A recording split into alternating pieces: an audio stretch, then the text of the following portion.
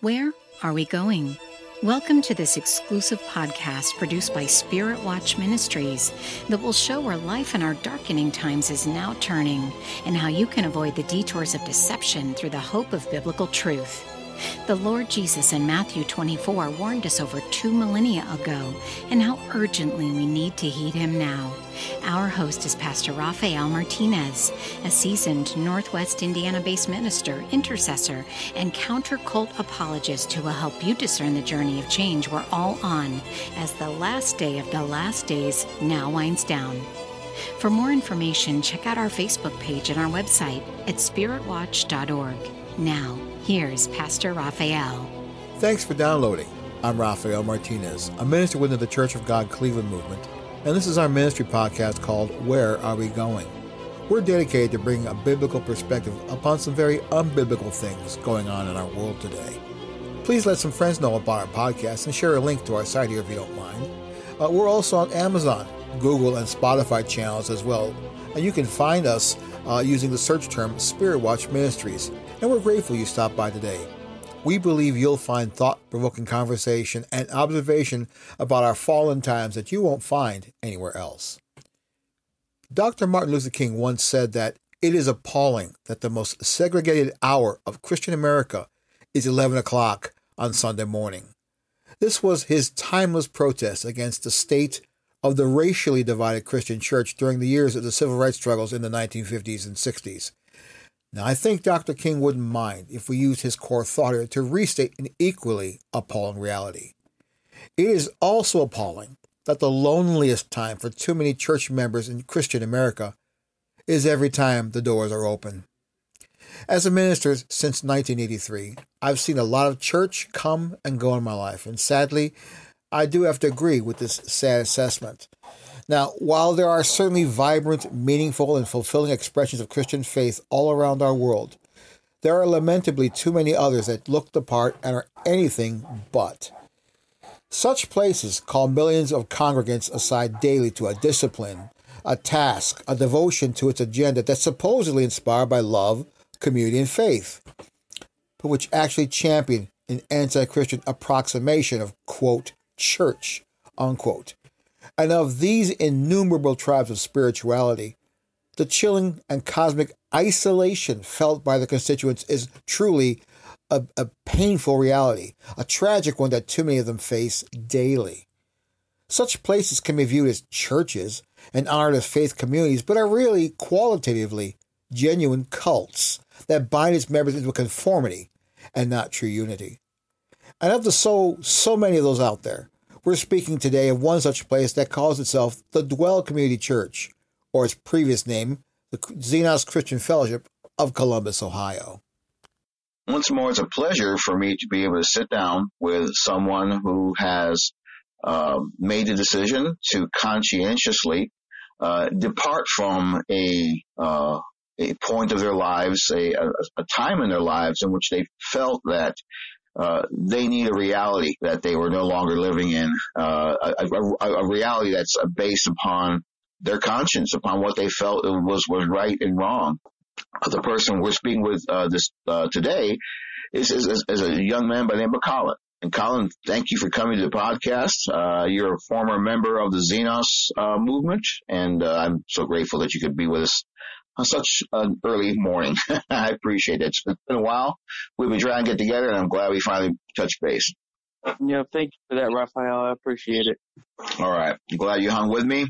We've had a lot of different things going on in our lives, job changes and family changes and all kinds of great things that life just throws at you, which has kept us busy and things. But I'm glad you hung with me. Thank you so much once again. So you come, when we started talking, we just started sharing on the fact that, you had been a lifelong member of Xenos, and one of the first place I encountered this term, was on, Mark Kennedy's website, xenosisacult.com. I'd never heard the term before, but it made sense.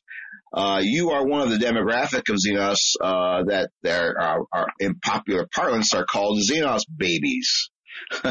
You're one of the, you're a generational person. You were raised in the church and you knew nothing else of it. So tell me, what's a Xenos baby? Sounds like a handy way to describe a certain generation of Xenos' demographic, as I said. But what are Xenos babies like? What's your generation like? Well, I mean, it's as soon as you're able to start going to stuff, you are. I mean, you grow up going through the whole system of, I guess, what Xenos has to offer. That means you're going through the nursery when you're a baby, through Oasis, which is what they called like toddler through, I think, 4th grade or 3rd grade. You would go to just like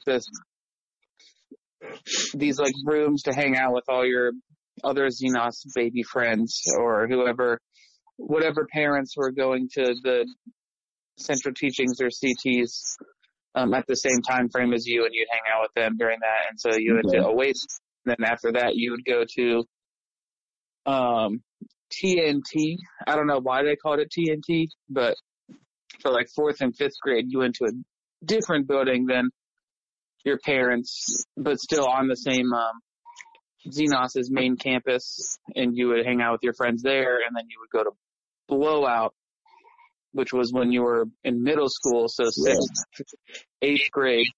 You would go then to another building that was all on the same campus, and hang out with your friends there, and obviously throughout all of these different building jumps and everything, you're always hearing some form of a teaching or some form of lesson about Christ and his life on earth, or whatever, I guess, teaching that they wanted to give you. That's what you kind of did. After that, once you were done with Blowout, then that was when things kind of got a lot more serious, when you were in the high school group. Transitioning into that was like that's the bigger step. Yeah. Going through that. And so that's when you get to pick a group, and you're in that group hopefully for your 4 years of high school, and then you would transition from there into a college group that's connected to the people that you were in the high school group with, based on the people that were leading in your group. And also, if you were a Xenos baby, you went to Calumet. That was like, you had to go to Calumet. It wasn't really like a choice. That's where your parents wanted you to go, because all your friends were already going to be going there, and you wouldn't have to really try to make friends because you're already all going to the same school. And it was Xenos owned and run. And so so it's basically, you're constantly around their teachings and their lifestyle and how they wanted to do things. You were fully surrounded in it. More often than not, Xenos baby was fully in the system, like I was, not branched out, because I had a couple friends that like didn't go to the same school when they were in middle school, because I mean, Calumet offered it all. I went there for the entirety of my life, from preschool all the way up through middle school, because they had that ability to do it. And so then you didn't really go to a normal school. And I say a normal school because I only knew Calumet as like a private Christian school. I never went to anything that didn't have people that weren't all in Xenos until I went to high school. Okay. All right. So you were raised knowing no other way or worldview, of course. I mean, that certainly makes sense. I mean, that wouldn't, you wouldn't expect anything else. So everything about reality was prescribed by the church's influence, or how they wanted you to actually see it. And that's understandable. I mean, churches and different educational institutions based around faith communities and other places, that's the way it's going to be. That's a common human thing. So, so what were some of those sources of authority beyond your parents? I mean, I think you shared with me that they were lifelong members, of course, and they of course felt very strongly that supporting this mission that Xenos has set up as a Christian church was as important as supporting their outreach by education, because apparently schooling became a huge part of Xenos' future. On the fateful day that they decided to go ahead and actually incorporate, become a church, and then found it necessary to start creating an entire church organization to make sure that they consolidated their gains. You know what I mean? It's one thing to, have a nice Bible study where everybody's told you're the most perfect church on the planet. We need to be all about doing the business of God. And then you have to be able to support that cultural undertext for that. And that's what happens. And so again, get back to the question, as you were raised in it through all the various institutions and places, the source of authority beyond, of course, pointing to the Bible and pointing to what your parents said about it, were where? I mean, who were the people that became the instructors, and the ones who became those who molded you, through all of that you just mentioned, through all the institutions? Yeah. So it was your teachers. I mean, you had a teacher in every single room that you were in. You had an adult of some form up until you were in high school. I mean, it was always someone from the adult group, so to say, is because that's, I guess, what those were the people that wanted to kind of fill the places that you went to all of these things for. The only time that really it got changed up was then on Sunday nights, which is when I went to like, I guess, Blowout or TNT or Oasis, what I was mentioning before, because that's when my parents went. When you were in Blowout, that was the first time you had exposure to someone who wasn't in the adult group, but more a younger influence, closer to, I wouldn't say closer to my age, because I mean, I was 11, 12, 13, 14 years old. But someone that was closer in like to their mid-20s, early 30s, who was the influence, I guess, to all of these hundreds of kids. Because, I mean, it wasn't like it was just like 10, 15, 20 of us when we were at these meetings. It was like, there were like a couple hundred of us all at these things. Like Sunday night Blowout was like the place to be kind of thing. Everybody went to that one. Mm-hmm. Right. But right. It was the center of your cultural life, your social life. And of course, right. In all that, that's where the influence came, right? Correct. That is absolutely correct. But if we're going to be honest, I didn't really listen to most of the people during any of those times. I kind of just did my own thing. I feel like I wasn't really influenced a lot by the people that I kind of grew up seeing, just because I was constantly jumping from person to person to person to person, because as you grew up or changed grades or whatever, you had a different person influencing you. Okay. Right. I didn't feel like I had, I guess, like you didn't really have a role model that you could kind of look up to for a longer period of time. Right. Until you're in the high school group. Okay. That's really when the rubber hit the road, because you were in there for the long haul kind of thing, and you were around the same people multiple times a week. That's really when they turn up the heat, where I'm assuming you've heard plenty about the college group and how they would have 3, 4, 5 meetings a week. I mean, the high school group was the exact same way. It was toned down a little bit, but not really. Like, I mean, in the high school group, when you're going to a central teaching meeting, you're having home church, and then you're having cell group on like the off weeks, and then you'd have hangouts outside of it, like that would be organized by just the members and not the leaders. You'd have prayer groups beforehand. I mean, you're running around and picking people up and driving all over the world, like all over Columbus, really. I mean, I drove to places I would have never driven before if I didn't. Yeah. If I wasn't in the high school group and had a car. Because if you had a car and you were in the high school group, you were expected to go and pick up all these other kids to get them to come to these meetings and stuff like that. So there was the college group aged people that were leaders in our high school group were the ones that were the bigger influence. Right. So basically, they were kind of like just picking up the reins of all the tracers that have been basically embedded in your mouth and your mind and your heart. They were the ones picking up the influence that had been contributed to here by innumerable adult and teacher figures throughout your entire life.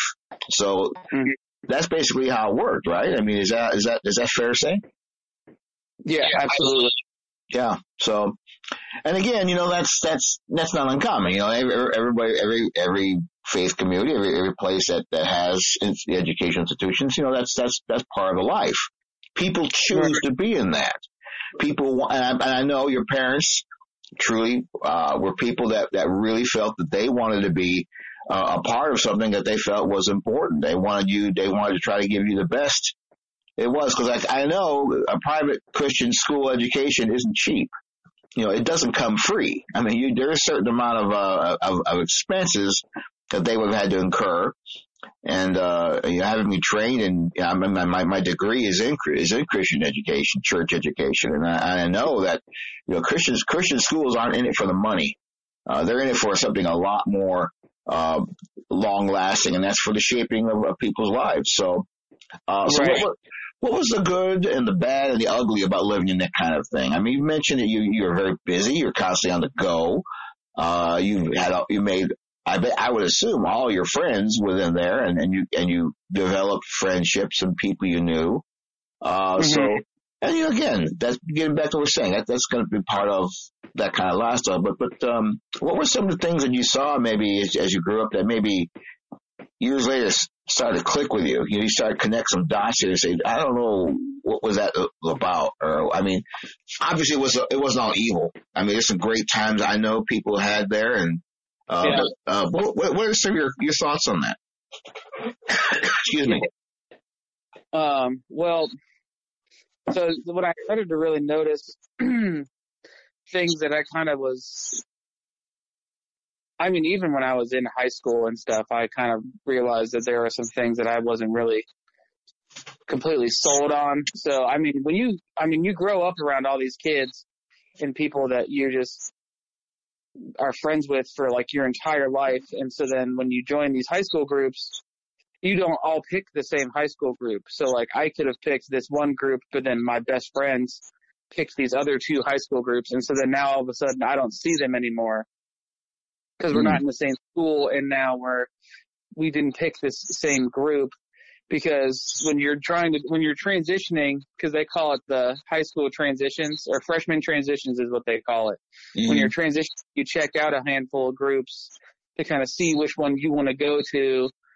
And they have like a list or whatever of like ones that are near you. It's like a whole thing, so that they're like, there's convenience, but also there's direction of like, they want you to join these specific groups. Right. So, my friends who lived in like Westerville and Worthington were given these couple other groups options, where I was given completely different ones, because I lived more in the Clintonville, Central Columbus area more than like Westerville, Worthington. So I didn't really get to see the same options. You can choose to go to those, but regardless, my friends chose different groups than I did, and I would try to hang out with them and spend time with friends that I wasn't in group with. And more often than not, I was approached in high school, in the college group, frequently about how I was spending too much time with my friends and not enough investing in the people and what they call outreach in the high school group. And so I was constantly kind of berated and told like, hey, you guys put this same focus that you have for the friendships that you've had for 15 years into these people that you've just met. And it's like, that's not, I don't understand. Yeah. That's ridiculous. I care about these people a lot more than I care about these brand new people that I just met.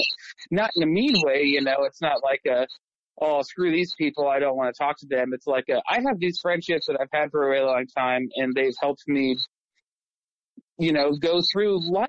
We've grown up together. There's a different connection between these people that I've known for years than this new person that I just met 2 hours ago, Mm-hmm. But they are acceptable to spend more time away from your group you are committed to. And so then it would usually just start with like your peers in your group approaching you and being like, hey, I don't like how you're hanging out with these people this much, and you should hang out and focus with these people and spend time with them. The leaders would get more involved because you'd come to find out that the leaders were like, this is concerning how much this dude isn't spending time with like all these other people. And so then put the trail down the members and they berate you. And so there was a very large chunk of time where I had one close friend when this kind of stuff started to really happen. And because it was the same thing was happening to him. And so him and I would hang out all the time. We were in the same home church. And so we would hang out all the time and just kind of talk about, felt super manipulated. And that was kind of the first time that I felt really frustrated, upset about what Xenos was trying to, what these leaders and people were trying to make me do. I was upset by it and it was super frustrating. But then after countless sit downs of this is why you need to do this. This is why you need to invest in these people. This is why you need to focus your time on the people that are around you right now and not your friends that you've had for years and those relationships. I'd said, okay. And I wouldn't see my friends nearly as much as I used to. And I focused on the people in my home church. And now all of a sudden, instead of having negative feedback and negative connotations to my own person and my spirituality, I have now become an extremely super spiritual person and a role model, and I am now like a good example for people in our home church for how relationships should look and how a relationship with God should look. And this, that, and other thing. So as soon as I started selling into the shit they were selling, I was super spiritual and I was on the track to success. And so that carried over into the college group as well. Yeah. So Colin, you came into compliance.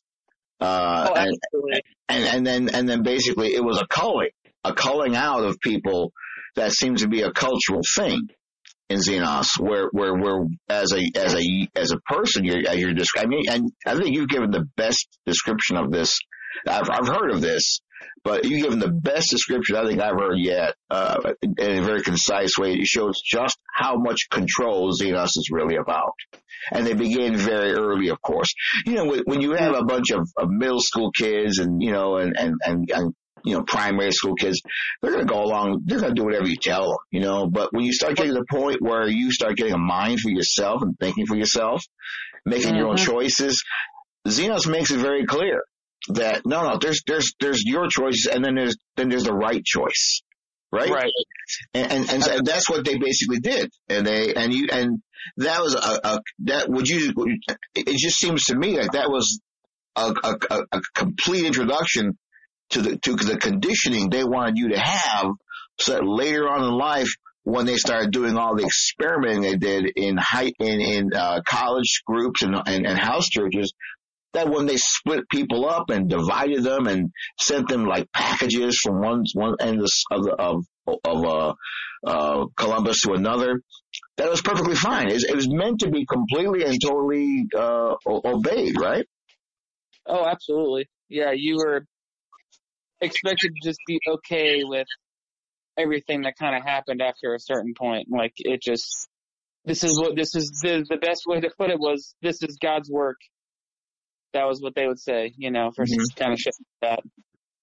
This is God's work. So God was all about dividing people and tearing them up and ignoring their loyalties, I mean, all these years, I'm sure, while you were in Calumet or in the other groups, developing these friendships, these lifelong companions and relationships you had, I mean, I'm sure during all of that, there was some sort of posturing where they were telling you, oh, you need to be really close friends with these people. These are your friends. These are your brothers. These are your sisters. You should get to know one another. You should be, encouraging one another. In other words, they encourage you to develop bonds that they felt free to tear apart later, right? Right, because, well, this is their thing, is that they want you to have a bunch of friends that you can grow together with, because they would constantly be the psalm of iron sharpened iron, like a friend sharpens a friend. Yeah. And so you're sold on that. That was a big thing that they sold me on, was like, these friendships are important because you can grow alongside these people, which is how they kind of turned that towards why you need to focus on the people that you're in front of right now, not the people that you've grown up with. It was that cold. It was that completely mandated, right? Oh, absolutely. I mean, because I didn't mention this initially, but when I was in the high school group, they immediately kind of got us sold on being torn away from your friends, because I joined my high school group like as a freshman in high school with a handful of my friends that I grew up with and was in like middle school group with and all of that, and we were all excited to be together. And then my sophomore year, they split that group, and it was me by myself, and then all of my friends went to this other group. So they really truly did isolate me. Right. To that degree. I remember, because I told my mom and complained about it, from my friends that I joined my high school group with, I was kept in the high school group that I had joined, and they split off and created a new one. And I've been told since I started going to stuff that, like, I was a leader and this, that, and the other thing. I've always been viewed as someone that I could get people to do things. Basically. I was convincing. I was bold with my speech. I didn't shoot the shit. I shot people straight, and they really liked that because a lot of people would listen to me. I was influential, especially being a Xenos baby for like the newer people that would be brought around.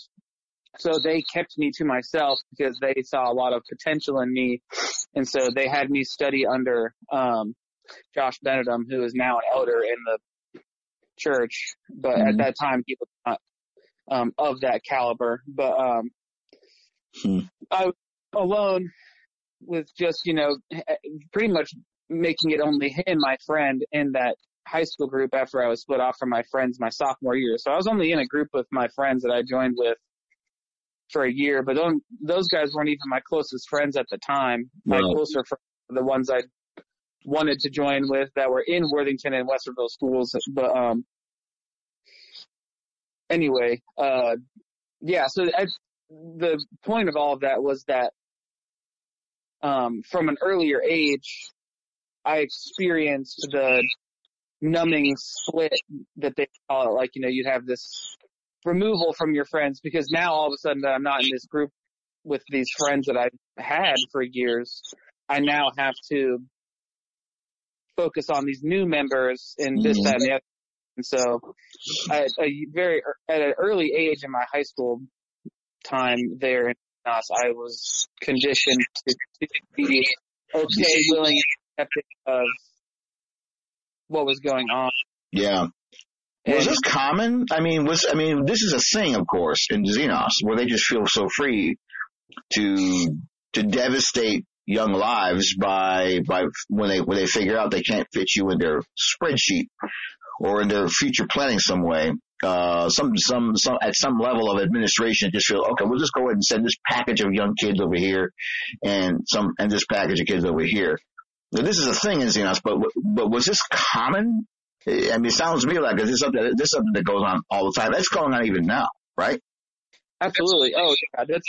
It's their bread and butter. It's their pride and joy. It's like the best thing ever for them to be able to split a home church, for them to be able to do that, to create a new home church. It was a celebration, which to a degree I could understand, because they viewed it as, we're growing. We don't have enough space anymore. We have 50 people coming to this thing, and we can't house that many people, so we need to split it up. Like, that realistically, that makes sense, and that's how they would explain it to us. But then it was like, we don't believe that people can grow as well in this bigger group because people fall through the cracks or people aren't focused on as much. Basically, there's too many people in this group for us to be able to control properly, so we need to thin the herd by creating a new group. That's kind of how I started to view it, because I was one of those people that would fall through the cracks where I could kind of get away with doing what I wanted to do, and then as soon as focus was a little bit more reoriented, I had to dust off my shoes and get back to the grind, or else I was going to get in trouble, basically, and reprimanded by this man that I really looked up to. So it made it hard for a long time to feel like I had a choice in anything, because I knew everything before, because he was always the senior leader of every home church that I was ever in. He ran the show, he called the shots, and I got to be in on that. And I think that was because I was being conditioned to become a leader eventually. Right. That was their end goal for me, was to become a home church leader. It's someone that everybody else could look up to. And so, he was constantly, influencing me to like, oh, you should talk to this person about this thing, or, oh, you should have a sit down with this person about X, Y, and Z. It was constantly confrontation. You should. It was mandated, in other words. Right. It was, I needed to do these things, and if I didn't do it, why? And then I would be reprimanded. And then if I messed up something, then I would be reprimanded by him, or by people told by him to reprimand me, and then grow from that. And so it was just it's a cycle of confrontation and manipulation, and it was awful. I always had knots in my stomach, and I always felt sick, but eventually I grew numb to it, where it just became my own way of thinking. I would start jumping to it like I would bring things up to him of like, oh, I need to confront these people because of this, and this. Like, oh, have you noticed how this person is acting? We should talk to them about it. I should bring these things up. And looking back on it now, I can see how the conditioning was working to where I'm slowly turning into this leader that they want me to be, because I'm getting more and more sold on what they want a leader to be able to have the influence to do, which is control the members. I have fully sold into being able to control and manipulate people in a proper way to where it sounds spiritual. So that's the big thing, is that you have to be spiritual. You have to be you gotta use a Bible verse somewhere in it, right? Absolutely. If you didn't use a Bible verse in it, it wasn't validated. Wow. So you had to be able to be like, I've been thinking in my word this week, as I've been reading through this, or how I've been spending my time with the Lord, and I was really praying about these things, this, that, and the other thing. I can't tell you how many times, Raphael, that I bullshitted saying that I prayed for this person and this was a heavy burden on my heart, or this, that, and the other thing. It was just this. Josh Benham told me to say something, and then I would, in quotations, you can't see, but I'm doing the finger quotes, I would think about it and then confront this person. I would basically just reiterate all the stuff in the complaints that he would have that I needed to address to these people, because I was influential and people would listen to me and respect me. And I needed the exposure, so I needed to be the one that did it. And so that's what was happening often. And because of these responsibilities that I was given, I watched like a hawk. And so then I felt pressure to make sure that I was performing properly so that I could effectively control these people and make sure that they're doing what the hierarchy wants. Right. So as you said, you were being groomed when you finally got the influence of the one person that you mentioned. I mean, you've been going through all these teachers, all these people who have fun times, and as you grew up, and when you finally get to big church, as they might say, when you finally got there, you finally came under the influence of people who began really grooming you. They began turning you into basically a clone of their leadership style. And it was a leadership style based upon not edifying, not being a blessing, not being just lovingly caring about people where they were, whoever they were. You were being mandated, you were being forced into and complied to a role. Conform to a role where you would be basically, becoming the voice of God for other people under you. I mean, and it was a point at which you would sound so spiritual, and really it was just something that you felt it was an act. You could tell somebody, I'm praying for you. I'll be praying about that. Let's pray about that. And you really already knew what the question was going to be, right? Absolutely. Yeah. I seem to remember a verse in the Bible, if I can use that right now, as it says, "Let love be without hypocrisy. Hate what is evil. Cling to what's good. Be kindly affectionate to one another with brotherly love. In honor, giving preference to one another." That's the book of Romans, chapter 12. It certainly doesn't sound to me that was really what your mentors really had in mind for you, was it? No, absolutely not. Yeah. That's, yeah. And yours is not uncommon. I mean, like I said, everyone that we've spoken with, at some level felt that pressure to become leaders. And then you were, and then in your situation, you were taken aside by one, and you were starting to be molded into it. And then you started seeing what was going on. And how did that make you feel? I mean, how did you reconcile this level of manipulation and control and the insincerity underlying it, being totally pragmatic? I mean, it was all about the glory of Xenos. It was all about making sure that you got stronger, you got better, you got more control, you got more people to comply with you. You said at this point, you were becoming used to it. It was becoming a part of you. Yeah, it started to feel good, Raphael.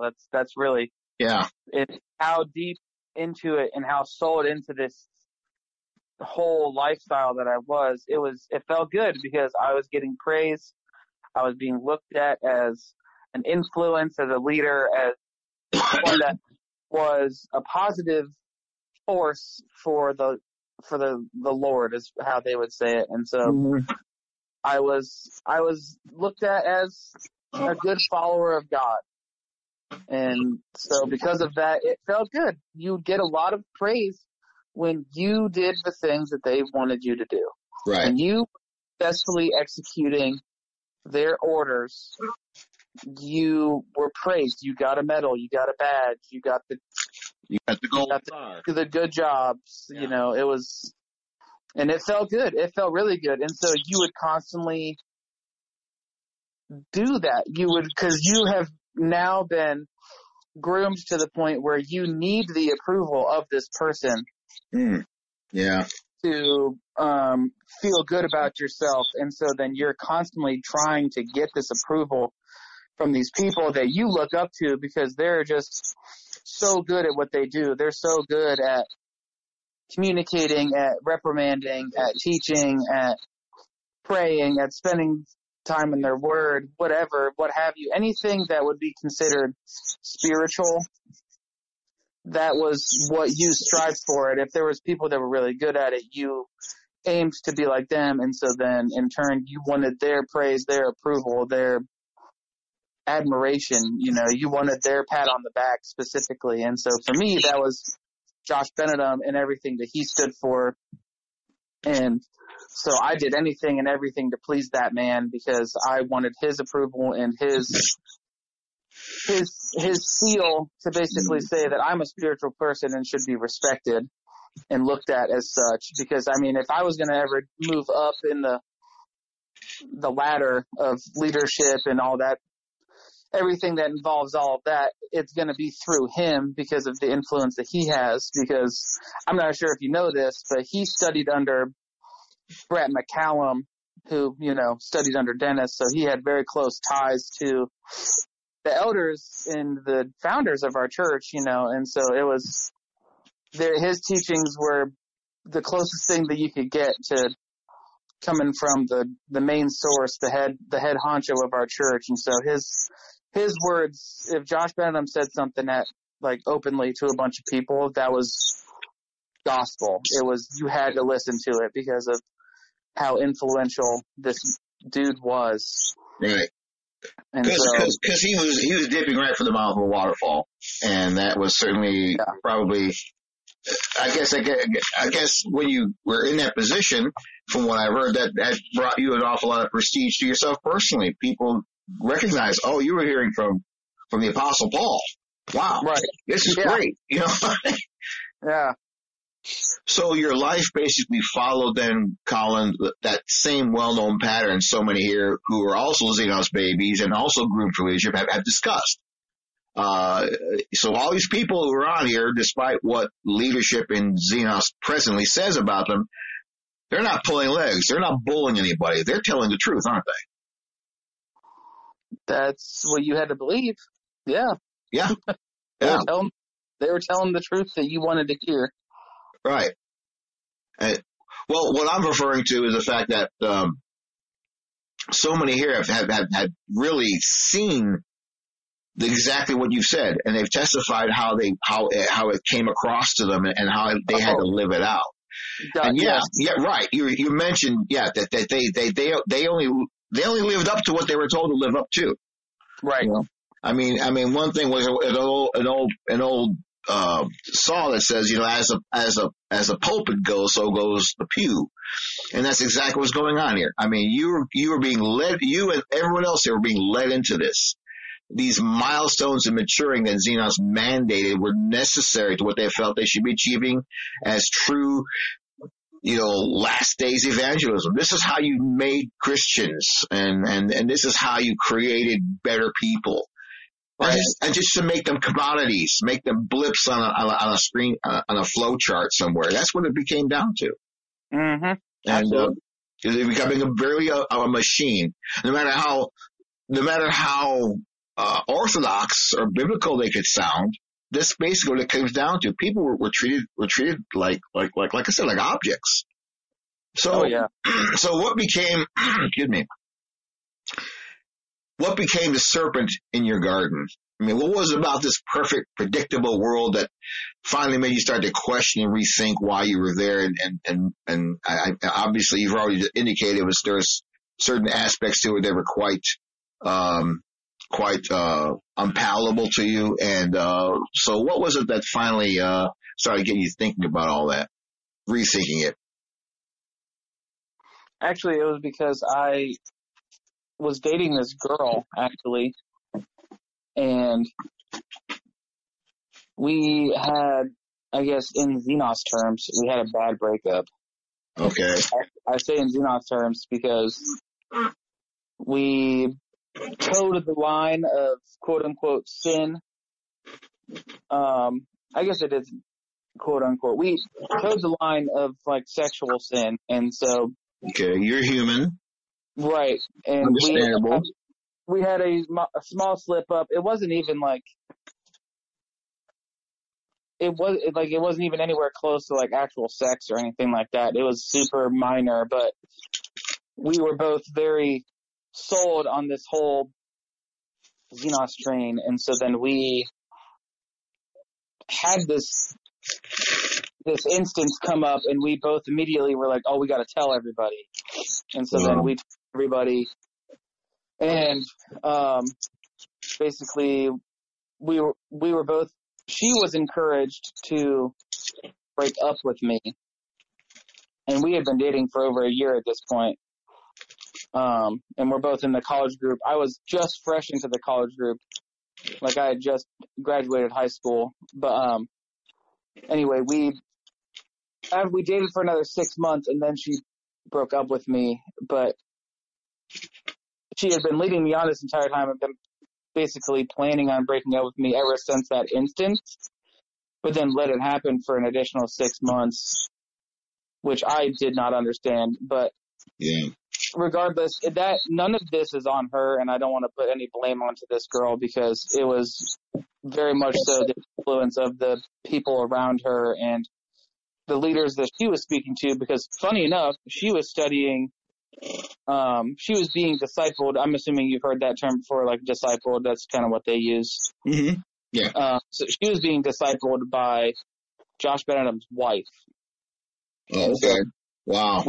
We were in close proximity to all of that, and so there was a lot of influence from him onto his wife, onto her disciples, and so he wanted us to break up, and I didn't want to break up because I was, at the time, I mean, I was in love, Raphael. I was head over heels for this girl. I mean, I understand. Sure. It was funny. So sure.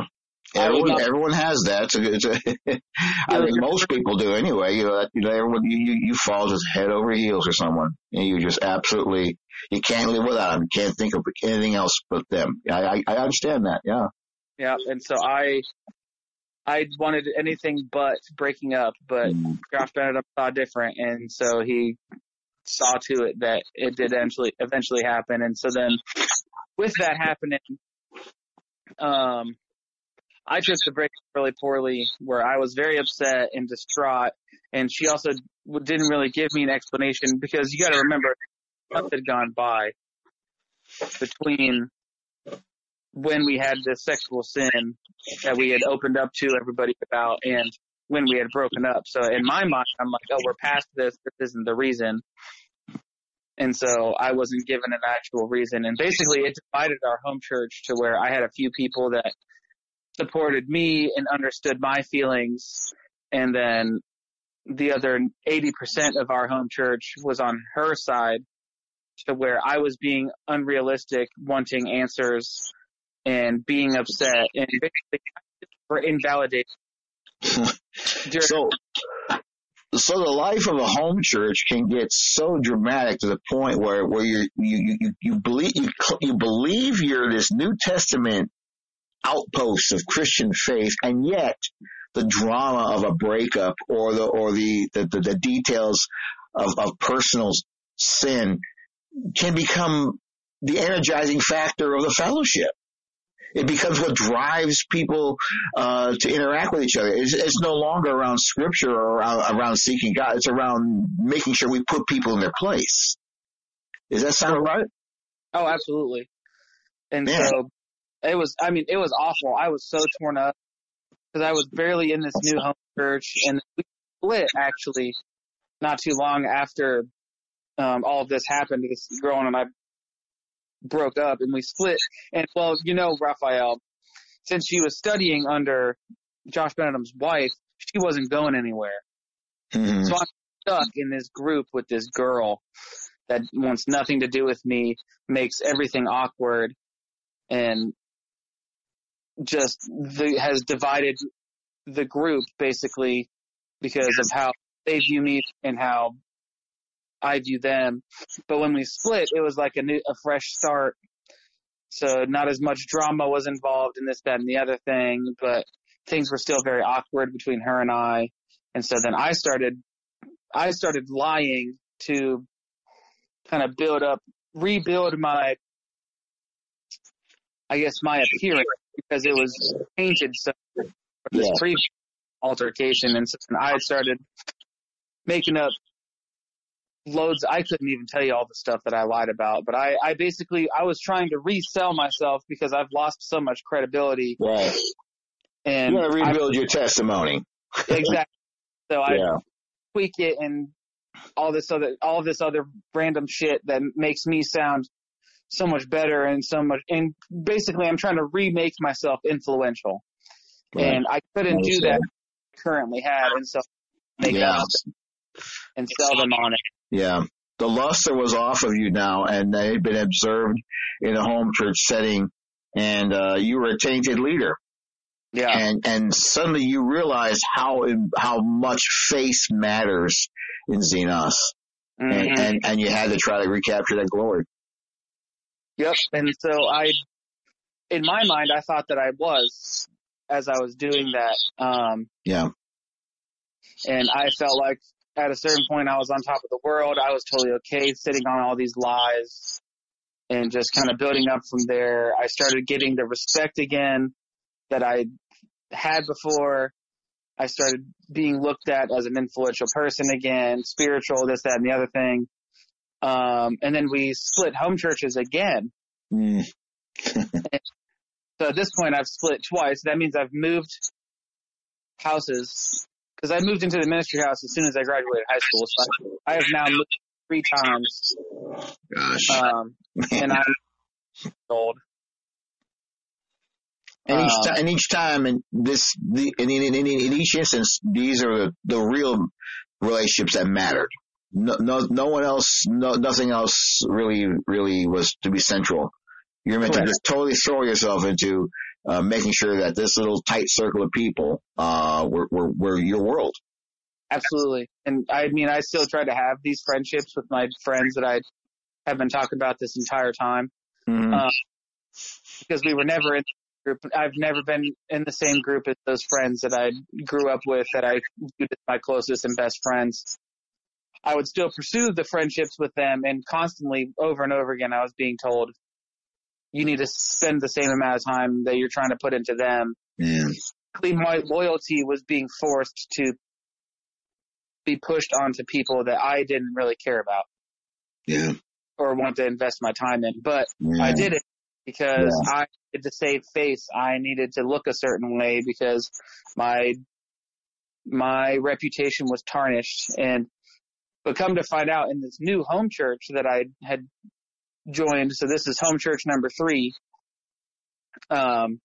since I had joined the college group, I was sitting and talking with some of my new roommates, and one of my friends that I had grown close to told me that after I laid out this huge spiel about, like, you know, how I opened up and was real with everybody about my feelings again, like these dudes in my home church.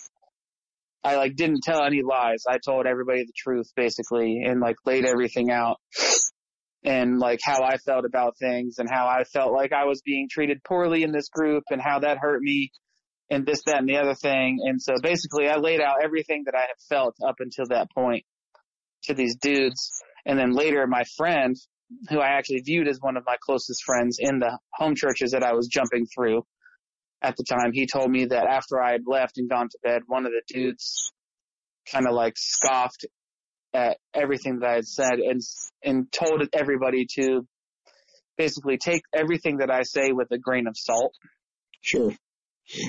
And it was super hurtful in my mind, because I was being 100% true and honest. And obviously that's not what they wanted to hear. Right. That's not what I should be saying. And so that was the turning point for me, to where I started to really say, fuck this. I'm done. Yeah. I'm done performing. And so I tanked spiritually in their minds. Yeah. And this is when I started to really not care what people thought about me. Yeah. You're tired of propping up the image. Absolutely. Yeah. Yeah. And so, what do you say? Let me ask you, Colin. I didn't interrupt you, but let me just ask you just a quick insertion. What do you say to people who believe Xenos? I mean, using Mark's wonderful URL, what do you say to people that say Xenos can't be a cult? It's not a cult. It's a Christian religion. It's this church of people who are just misunderstood. They obviously have their own defenses against it, which are elaborate and I think largely one-dimensional. They completely miss the entire point of what cultism really is about. Because asking a cult to be objective about itself is not an easy thing to get truth out of. But what do you say to people who believe that Xenos is just this misunderstood bunch of people? They're misunderstood. That they're taking such a strong stand for truth that people can't hack it, and they have to leave and name call. What do you say to people like that? What do I say to people that don't believe that Xenos is a cult? Or don't believe that it's damaging or controlling? Oh, well, I say, you need to pay attention to the red flags. I have always felt like in the back of my head throughout all of the years that I was in Xenos that there was red flags going off in the back of my head. Subconsciously, there were things that I knew were wrong. I felt personally that this thing or that thing or whatever form of manipulation and controlling and how we talked to people, what we had, our agendas, this, that, and the other thing. There were things that we did, that I did personally, that I felt were wrong. Mm-hmm. And I didn't listen to those red flags. They popped up for a second, and then I was like, oh, no, but this is, for me, this is because this is what God wants me to do. Mm-hmm. I need to be spiritual. You have all this other shit stacked up for what you need to accomplish and how you need to view things and how you need to strive to be better and do better. But in the back of your mind, there are small, small things that you hear, the tiny little voice in your head that says, this is wrong. Yeah. This isn't right. This is immoral. This is not what God truly wants you to do. The stuff like that, the negative thoughts that people told you to not think about, to push away, to pray about, to dive deeper into your word about, because that's what they would call them. They would say it was negative thoughts, emotions. It was Satan, the evil one. He's trying to influence you to not do God's work. Listen to him. It sounds wrong saying listen to Satan because of how they've made it, but listen to what is being said. Don't just write it off because they say it's the evil one. Because if I didn't write it off, I think I would have been out of there years before I actually was. Yeah. Right. Because there are so many things that are just openly wrong. People, if you were looking at this, some of the scenarios that I was in, the manipulation, the things that I said and did to influence people to be sold out for this church, I would have never have done in my right mind now. Right. And an outside perspective, if they saw some of the stuff that I've said and done to manipulate people, they would think it's vile. They'd be like, how can you be okay with doing this? Yeah.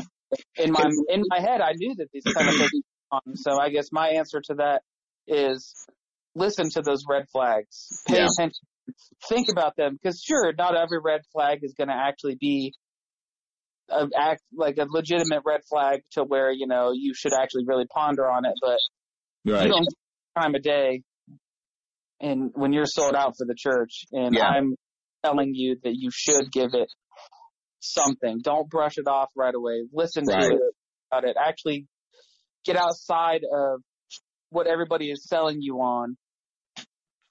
Don't drink the Kool-Aid once so that you can listen and think for yourself for just a minute and think about these things that are coming up in your head that you are seeing as wrong, and actually just think about, is this wrong? Is this actually what I should be doing with my life? Should I be manipulating this person in this way? Because it's not viewed as manipulation right now, but in this moment, I'm viewing it as manipulation. So, and one of the things, I'm sorry, go ahead, finish your thought. I'm sorry. No, that was it. Yeah.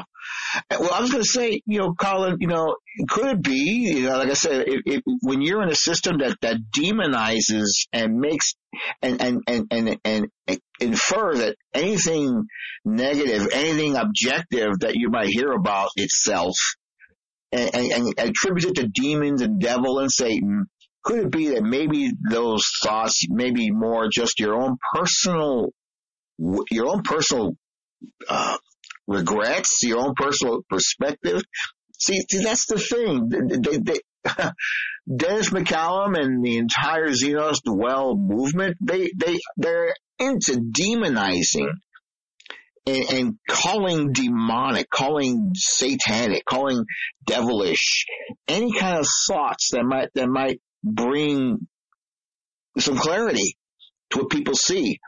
In other words, you mentioned a moment ago, I know there's going to be people from Xenos, from Dwell listening to this, who are going to say, see, here he is. He's citing listening to the devil. He just said you should listen to the devil. That's not anything you just said. No, not at all. You said completely, no, listen to the voice of doubt and consider it. And truth, that because those voices of doubts may be just your own observation. And this is what you've been saying all along. What you observe, what you see, what you've measured as being something that's troubling. It's as if they want you to feel like your thought processes at this point when you engage in them, as if suddenly it's entirely inspired by the evil one, by the devil. You shouldn't have those. You should destroy those. That's a classic thought-stopping cliche that cults engage in. And I asked this question. I appreciate you taking the time to answer, because this is something that comes up again and again and again. We're not a cult. We can't be a cult. Well, no, yes, you actually fit all the criteria for that. I've mentioned that cult mind control is what places like Xenos engage in. And the thing is, cult mind control doesn't look like mind control. It's a characteristic of a culture that you're so much a part of that you got no way of stepping back and seeing it for what it is. There's an agenda of authoritarianism which you have plainly confessed to. And of course now you're at this point in your story, you're feeling the full weight of it. Oh, yeah. You are feeling the pressure, and there's one aspect of cult mind control. There's eight principles. There's 8 characteristics of it actually. That's called the cult of confession, and the cult aspect actually is referring to like specific times of communal self-criticism, which drives the group to pursue purity. And they do it in small groups or mentoring relationships, and they aim at transforming their people in ways you wouldn't think any other way. And within these highly influential times of confession of weaknesses and failings and sins, members are often subject to stern disciplinary practice. And in this case, you have Xenos's principles about being pure and not being falling into sexual sin. Those are anvils. Those are Bible hammers, thumping over your head. And they freely use fear, guilt, and shaming to change you. And they take many forms, but of course, it all comes down to the small group where you're around a bunch of people who are going to sit there and make of you what the group thinks you should be made of. And that's what this young man, this housemate of yours just basically did. So what happened after that? I mean, I know this had to have been a crushing thing. You've just been so honest, trying to just, fess up to these guys and be wide open. What happened after that?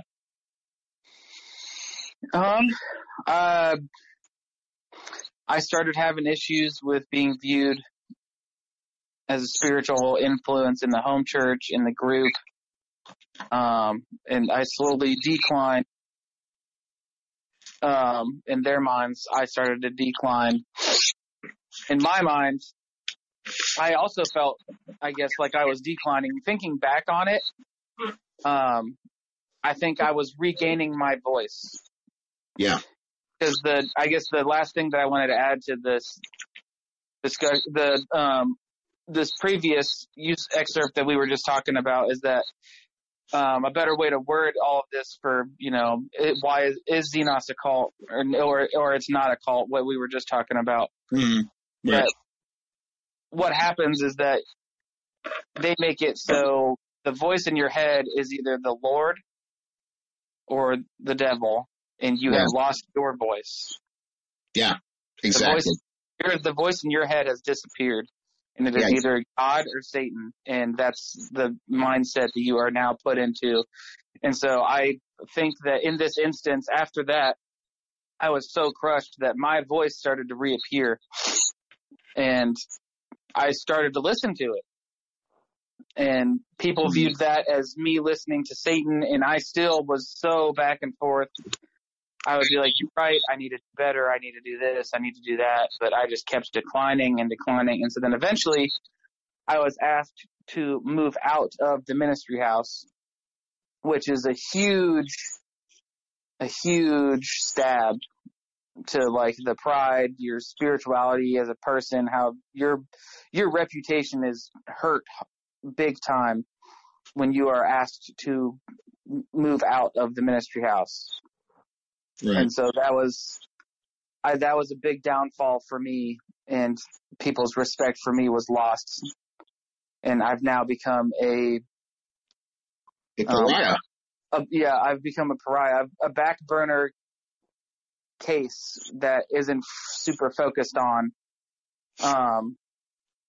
But then they wanted me to move back in. You know, they're like, we want a good redemption story. We want to see you redeem yourself and repent for what you've done and move forward and this, that, and the other thing. And for a little bit, I didn't really want to, and so it was very slow moving. But as time went on, I was reconvinced that this is what's best for me. I need to be back at the ministry house, because when you're not in it, surrounded by these people that you're constantly around all of the time, when you're in the ministry house, you get lonely, you get depressed. It's basically like you're removed from the church without being removed. Yeah. You feel isolated. You don't get to hang out with these people as frequently. You have to make more of an effort to actually see your friends, because now that you're not in the ministry house, you don't just wake up and see some of your buddies that you've grown to really enjoy being around. You got to make an effort, and that's their goal. They want you to miss it, and they do a good job making you miss it. And so I buttoned my shirt straight and went back to the grind of trying to get back into the good graces of these people so that I could get the approval to move back into this house with all these dudes. And I did. I ended up moving back in, and I was the redemption story of the year. I became influential again. I was not at the top of my game, because that could never happen again because of all the downfalls that I'd already had. Because that is one thing that I have also learned, is that they do not let anything go. Yeah. When you're reprimanded for something, it's, well, based on your track record, or this is a common occurrence with you, this, that, and the other thing. Grace and forgiveness is thrown completely out the door when you're being confronted. Yeah. You've done this X, Y, Z times, and you gotta kick this like a bad habit. And if you don't, we're gonna keep bringing it up. Yeah. And so, because of my reputation and my track record, I was never able to get back to the caliber of spirituality that I was before. And so when I worked and really tried as hard as I could to get back to where I was, and kept failing, or kept being told, you know, I need to do more. And in my mind, I'm like, this is the same amount of effort I was putting in, if not more, when I was viewed as like, I'm about to become a leader. Like, I'm on the fast track to being this leader for this home church, like being a big dog, being a big influencer. You know, I didn't understand. And so then it felt like I was being watched constantly. I was being lorded over. I had this thing that I really wanted that they made me want, and I couldn't reach it. It was like the carrot on the stick. Exactly. Yep. And I was running and getting more and more burnt out, and then reprimanded for being burnt out. And after probably I don't even think a year, I was asked to move out of that ministry house again. And at this point, also, Josh Benedum wants nothing to do with me and has dropped me like a bad habit. And I'm not studying with him anymore, so I'm now studying with this other person, because his excuses were that he needs to focus on people that are on more of the right track to becoming a leader, more spiritual influencer. He saw me as a lost cause at this point. Yeah. So in my mind, I've lost the game. I've lost the battle. Oh yeah. Yeah. And when he decided that he didn't want to study with me anymore, I knew that I was never going to be great. I knew that I wasn't ever going to be this big name in this church that was so respected and looked up to and just praised for how spiritual I was. I knew that I was never going to reach that level like I was when I was studying with this guy. That's how much his persona, how much his the view, the respect that these people had for this guy, how high it was. And I wanted that. And knowing that I wasn't studying under him, I was never going to be that. Yeah. So that's, in Xenos, they'll tell you God forgives, but Xenos never forgets. That's right. Absolutely. And so when I was removed from the ministry house the second time, I gave up completely. Mm-hmm. Yeah. At that point, I don't have the person that I've looked up to for my entire life being in this. I mean, I studied with the dude for almost 10 years. Mm-hmm. At this point, I mean, I've been studying under Josh Benedum for this long, and now I'm not. Like, I felt like I was having one of my closest friends ripped away from me, because now seeing him multiple times a week and once a week was personal, and I got to get this, like, one-on-one time with this dude that I viewed as, like, I viewed as Paul the Apostle. Like you said, I viewed him as this extremely spiritual, influential person for the Lord. Not being able to be around that really deprives you of what you are striving for in this church. And so I tanked. At this point, I given up. I was like, I don't want to return to the college group. I'll look for an adult group. And so I basically stopped going to stuff, or I went very infrequently. I made up excuses. I started turning into the fringy person that nobody really cared about. And so then I decided to check out an adult group, or at least that's what I said, because I wanted to still save face. Even until my last breath in that church, I was saving face. Oh, I'm going to go check out these adult groups. That's why I'm not coming out to these college groups. Oh, I'm going to this adult group now. Like, I've transitioned or whatever. But I didn't ever go to an adult group. I just said that because I knew that they wouldn't ever look into it. Yeah. Right. Be like, oh, well, at least he's still pursuing a spiritual life in the church, you know. Yeah, so but you couldn't force the conviction any further. I mean, it was done. It was toast. You just didn't do it. Yeah. So, wow. So that was, I mean, that had been the lowest thing. I mean, to me, this is how I look at it, Colin, you know, Xenos is a lonely place to be in if you don't fit in.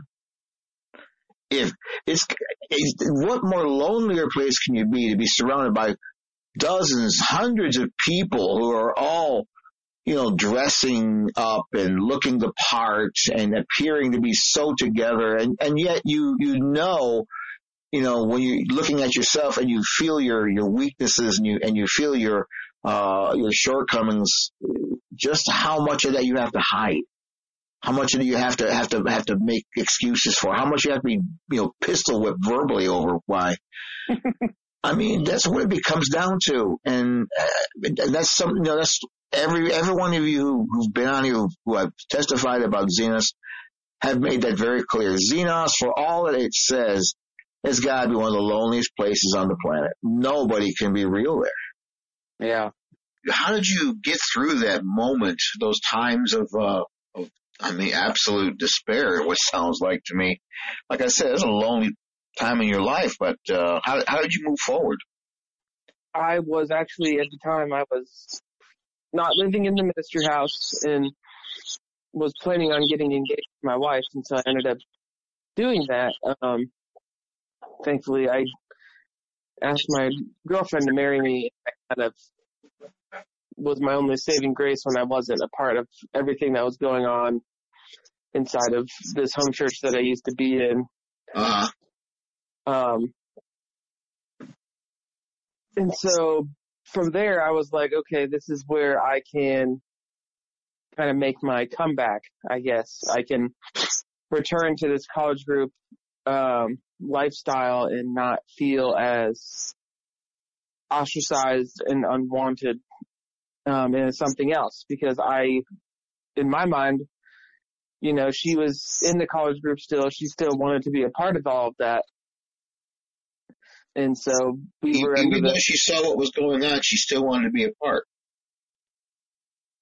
Yeah, she was just like me. You know, we were both very convinced that it was the best thing for us. We wanted to be a part of this community that we felt was helpful, even with all of its negatives. And well, I have a question then at this point. Now, was a new girlfriend, you said? Yes, at this point, I have been dating this girl. Her name's Amber. Okay. We had been dating for about 2 years at this point. Okay. And Amber wasn't the first girlfriend that you guys, you know, had your moments and you got in trouble for it. This is a different person, right? Correct. This is a completely different girl. Okay. That's what I was wondering. That's what came to mind about somebody who just got, I mean, just like I said, just ostracized as the both of you were. Wow, that'd be an extraordinary moment there. So, okay, I'm sorry. Go ahead. So you guys hooked up and had a wonderful moment where you're, like you said, it was marriages and the hope of marriage always saving grace for young men. So who were looking for direction, you know. So.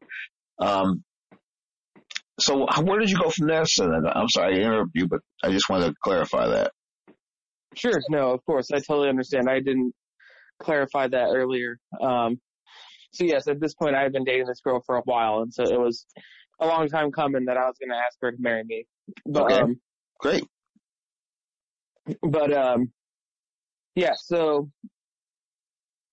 from there, we had come to the conclusion that I would join her home church, because I wasn't really a part of my home church, my group. At that point, I was pretty checked out.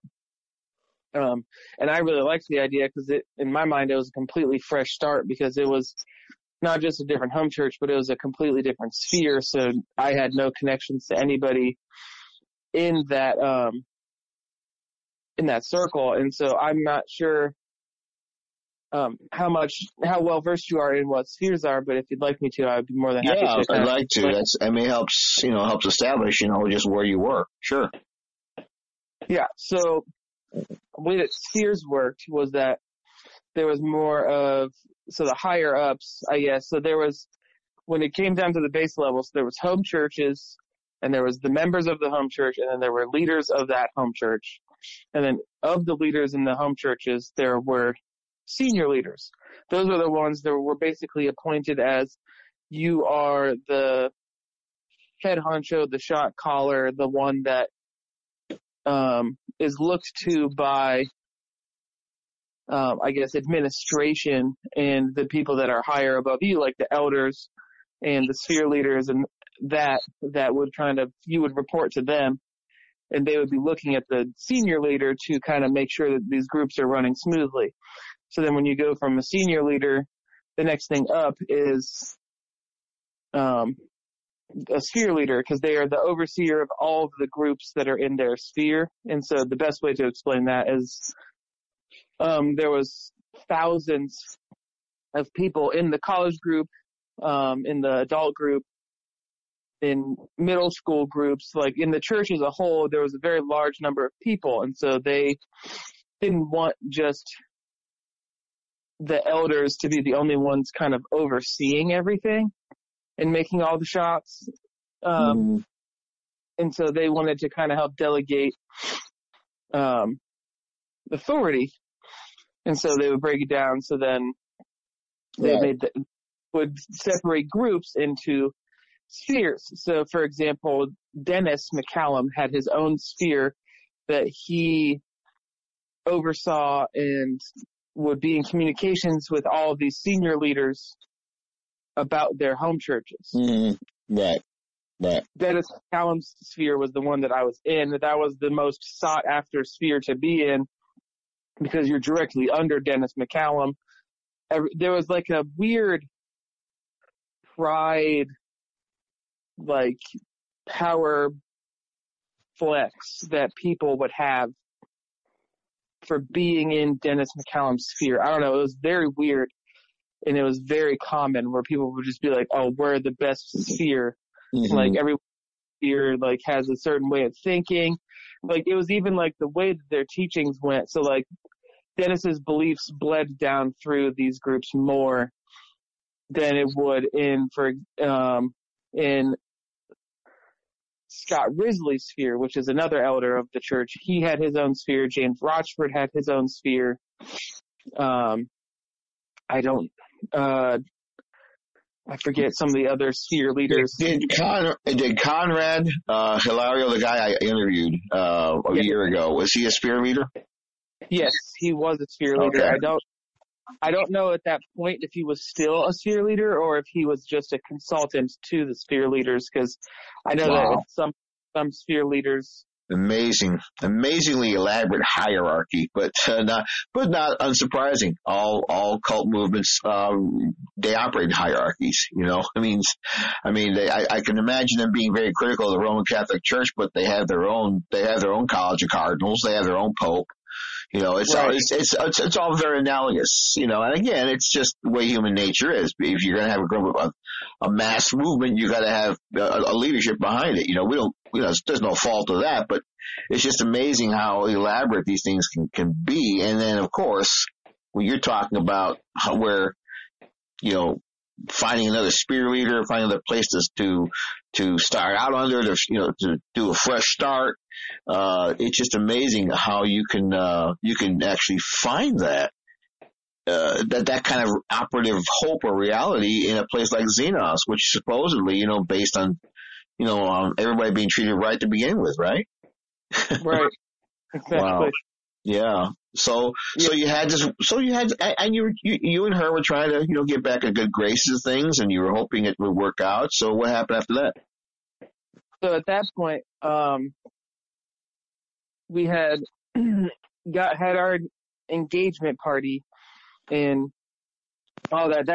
This is also a big thing. I don't know if anybody's really gone into all of this, but I won't take too much time on it, but dating is like a big thing in the college group.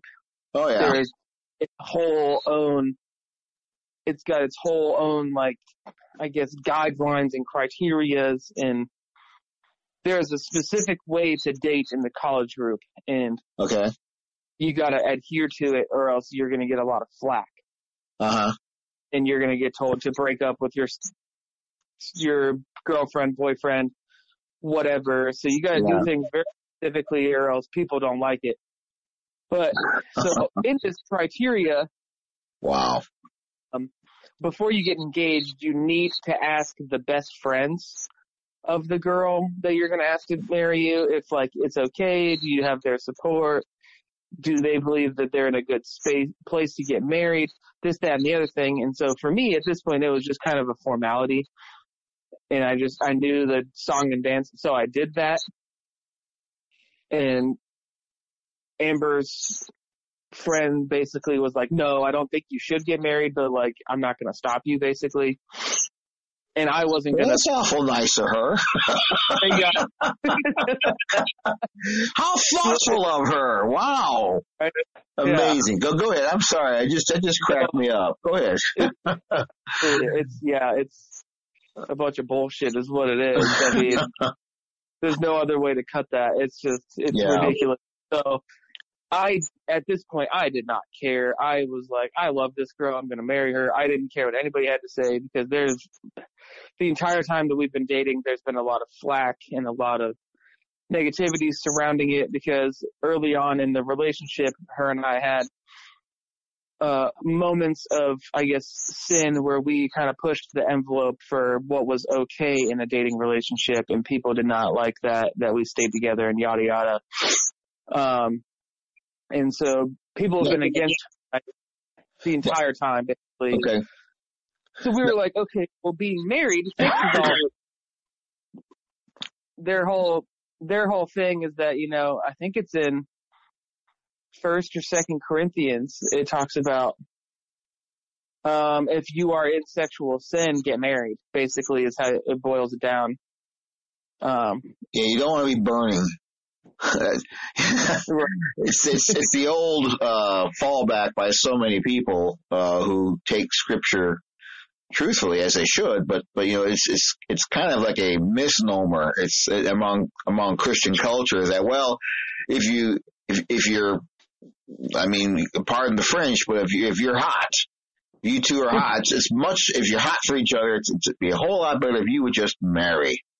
Because we don't want you, because, it's better to marry than to burn. That's what the scripture literally says. It's better to get together and hook up, and before the sight of God than to just struggle with these passions. Mm-hmm. And whereas that's the Apostle Paul's rather short, his rather very abbreviated summary of a very much longer explanation of all that throughout the entire chapter there. In summary, that's a good thing to do, of course. But like I said, but it seems to me like and Xenos isn't alone in this. It's as if human nature itself within Christian circles wants to find some way to justify the outlet of desire. A man for a woman for a man. They want to have some way to justify and the Apostle Paul's words, are I think a little bit more nuanced than that, but that's lost when you have a bunch of people talking about that sort of thing, and then it becomes a cultural touch point. It begins, and Xenos, as I say, isn't alone. There are churches and places all over where people feel, well, it's just better if you go ahead and get married. And that way, when you do consummate the marriage and you're together, you guys will be okay. But of course, there's, I think, as any pastor knows, or anyone knows, or any couple knows, it's a lot more to life than a marriage bed. But anyway, but that's basically what, as far as people want to go with it. That's as far as many people of this assumption want to go, as if, well, that's the primary reason why you should marry, so you don't have sexual feelings any longer, so they're satisfied. And I'm not sure at all that scripture is really making that kind of inference, but it's understandable, And then I'm sorry, I didn't mean to interrupt you, but I just tried to insert that point, that my understanding of that verse, and so you're telling me Xenos basically went that route, and that's something that they do, and this is part of the whole courtship thing going on there in Xenos. Especially if best friends can tell you whether you can marry them, that's just kind of messed up. But go ahead. I'm sorry. No, totally fine. I appreciate that clarity, because that's basically what they told us, and what you explained makes a lot more sense. But yes, so we were engaged, we were excited. We had this engagement party. We asked some of our friends to be a part of our wedding, as people do. You want to have a wedding party. We're getting into the nitty gritty of planning our wedding and whatnot. Yeah. Yeah. And we're coming up to the point where the talk is, okay, if you're going to stay in this home church, I should join you. And, that was our plan. I was going to join her home church, and all was going to be good. We were going to be in the college group together, and we were going to be a married couple in that group, and yada, yada, whatever. But I think that subconsciously I had other plans. Mm-hmm. Because I went out with my buddies that I had asked me to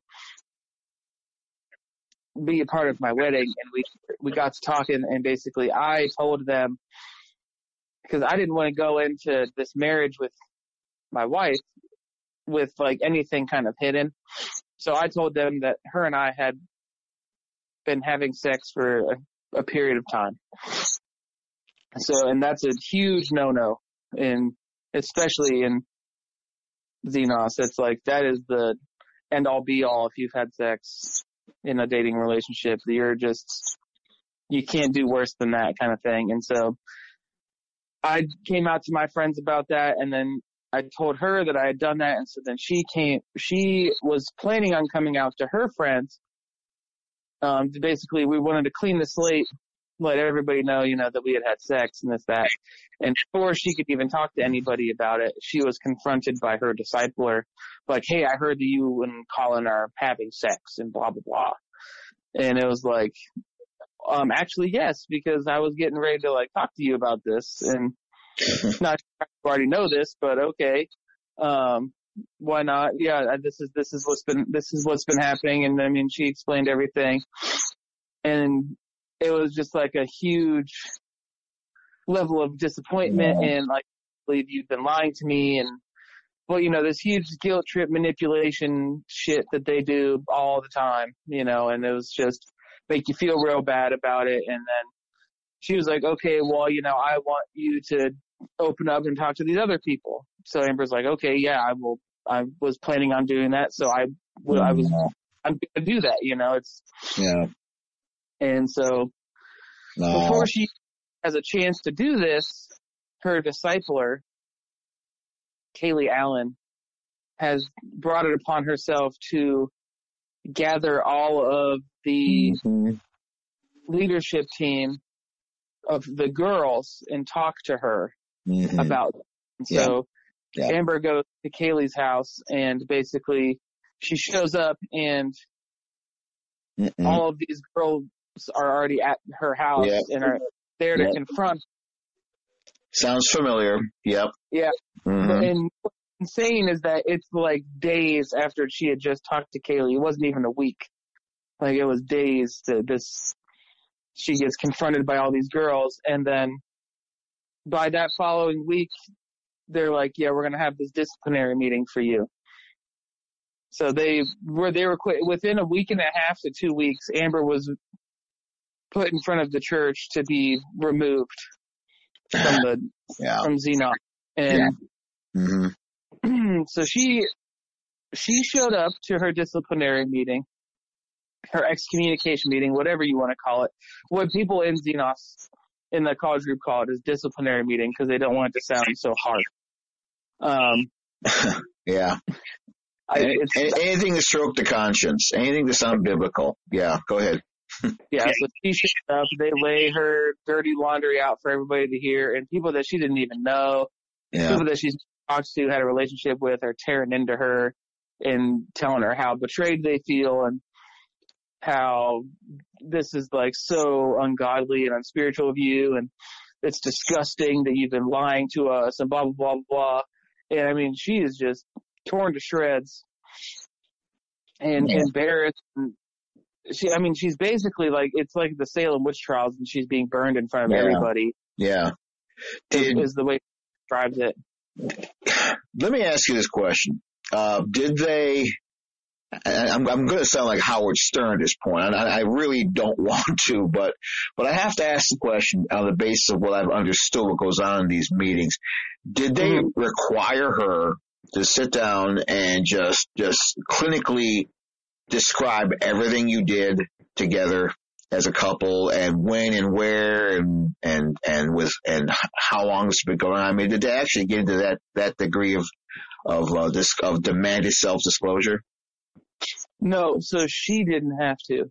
Okay. What about you? The senior leader is the one that lays all of it out there. Okay. All right. So the senior leader for her group was the one that laid out all of Amber's dirty laundry. And he would ask a question or two since she was there, because half the time the person doesn't show up to these things. It's not frequently, and I had been to plenty in my day. At that point, I had been to probably about 5 or 6 disciplinary meetings, just being a part of the college group. Not for myself, obviously, but for my friends and stuff. I'd been a part of their removal of the church. But this is always the one that kind of lays out, this is what they were doing, this is why it's wrong, here's explicit, explanations of what they were doing. Basically, they have the list of, this is what they've been doing and this is how long they've been doing it, kind of thing. Why does Xenos require that kind of basically voyeuristic visualization of what you guys did? Why do they? I mean, having sex before marriage. I mean, I don't know how much more evocative that term can be, but why do they require that kind of detail in that? I mean, why would they do that?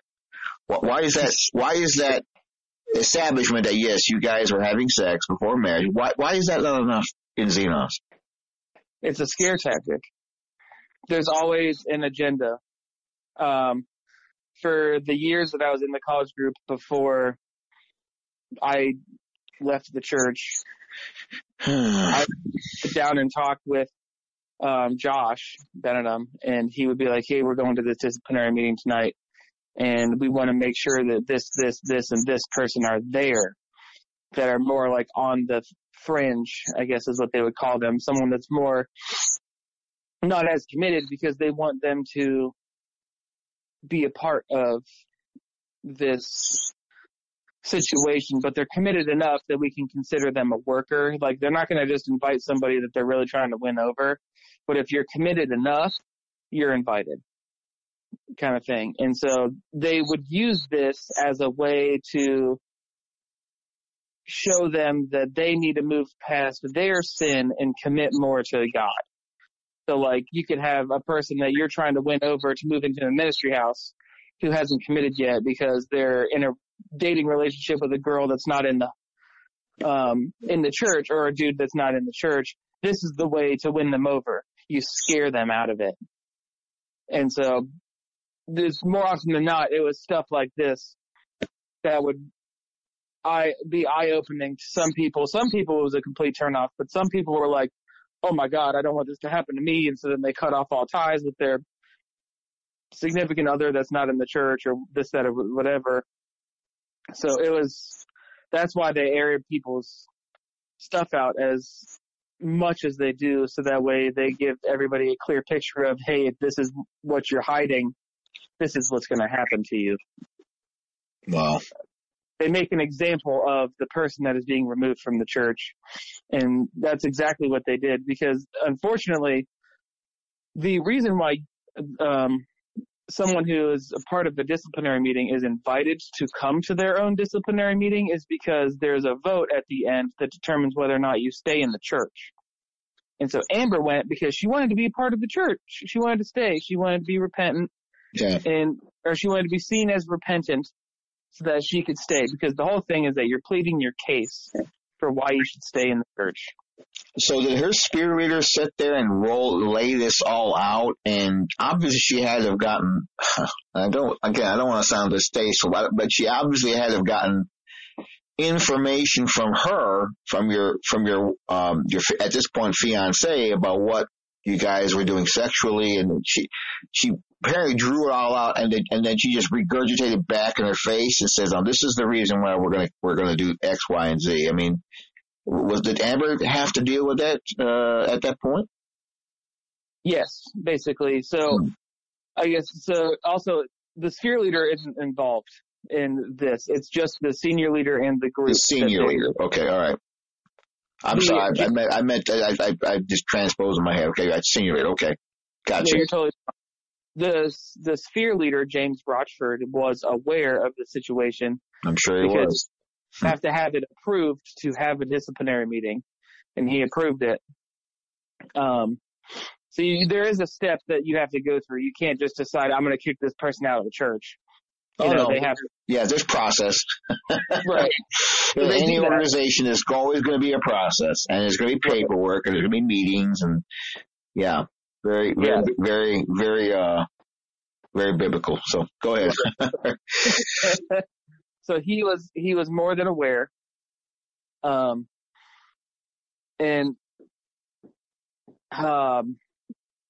the senior leader, I mean, they don't talk to the person being disciplined out unless they were, like, for example, the senior leader was a dude. His name was Josh Peltier. He did not have that close of a relationship with Amber. He was never going to ask her, tell me all the things you did sexually with your husband or with your boyfriend. He never did that. He just got through the grapevine of this is what they were doing. Okay. So he said, she said, Yeah. stuff. Because Amber didn't really go into deep detail. They just started to, make assumptions and explain things and get information. Because come to find out, my buddies were telling me that Amber's discipler, Kaylee Allen, was calling them, asking them for what happened between her and I. So basically, they were asking everybody but Amber and I what we did sexually to basically make their case. Like, I was never talked to during this entire process, and neither was she after they had decided that they're doing this disciplinary meeting. Now, your situation you're describing is altogether too what's the word we're looking for? It's just something that happens on a pretty regular basis in Xenos. So, but was this something that okay? In let's just say we could do this. Let's say we could press a button and look at a spreadsheet that Xenos does create for these sort of things, and look over each and every one of these cases that they've created, which I'm certain they have documentation for it. We all know that this is something they do. Let's say we saw 50 cases, and each of these 50 cases, I would guess that at this point what you're saying is that they would take different approaches depending on the situation on how they would gather this surveillance. In other words, there would be perhaps an instance in which maybe the next young couple who decide to fess up, they would perhaps get all the details directly from them as they fessed up. Or is this a common pattern? I guess what I'm asking is this how Xenos would do that kind of diligence on you, by getting third-hand information as to substantiate this confession of sin? To my understanding, it's always been third party. It's never. This is how I believe that the college group has kind of continued on with how they approach people in sin, is that it's a he said, she said basis. Unless you know the person really well and you hear it from their mouth. But even then, I mean, I was reporting to Josh Bennett all the time about, oh my God, this person's dirty laundry, this person's this. Oh my God, did you hear about this person? It was constant gossip. And so then people go based off of the gossip. And so then when you're confronted about it, you're confronted in front of a bunch of people like, okay, so, we heard you were having sex with this person. Is this true?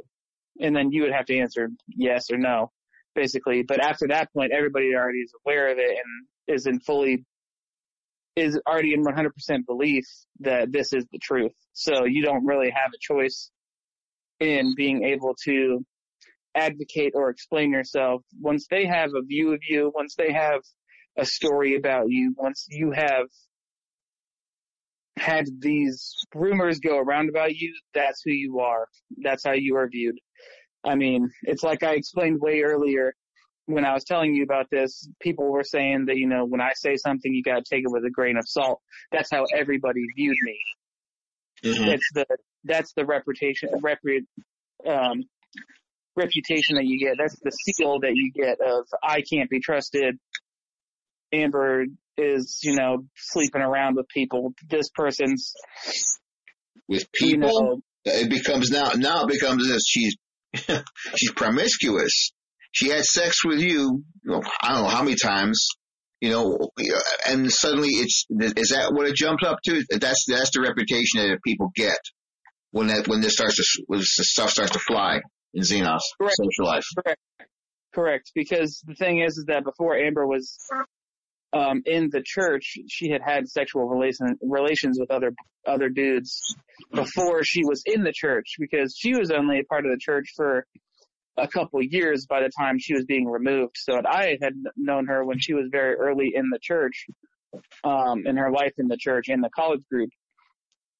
But before that, she had a whole other life, and so, yeah. But they take your past, present, and future, and they mold it all together to what they want to view you as, because you're a sinful person and you're being removed. Yeah.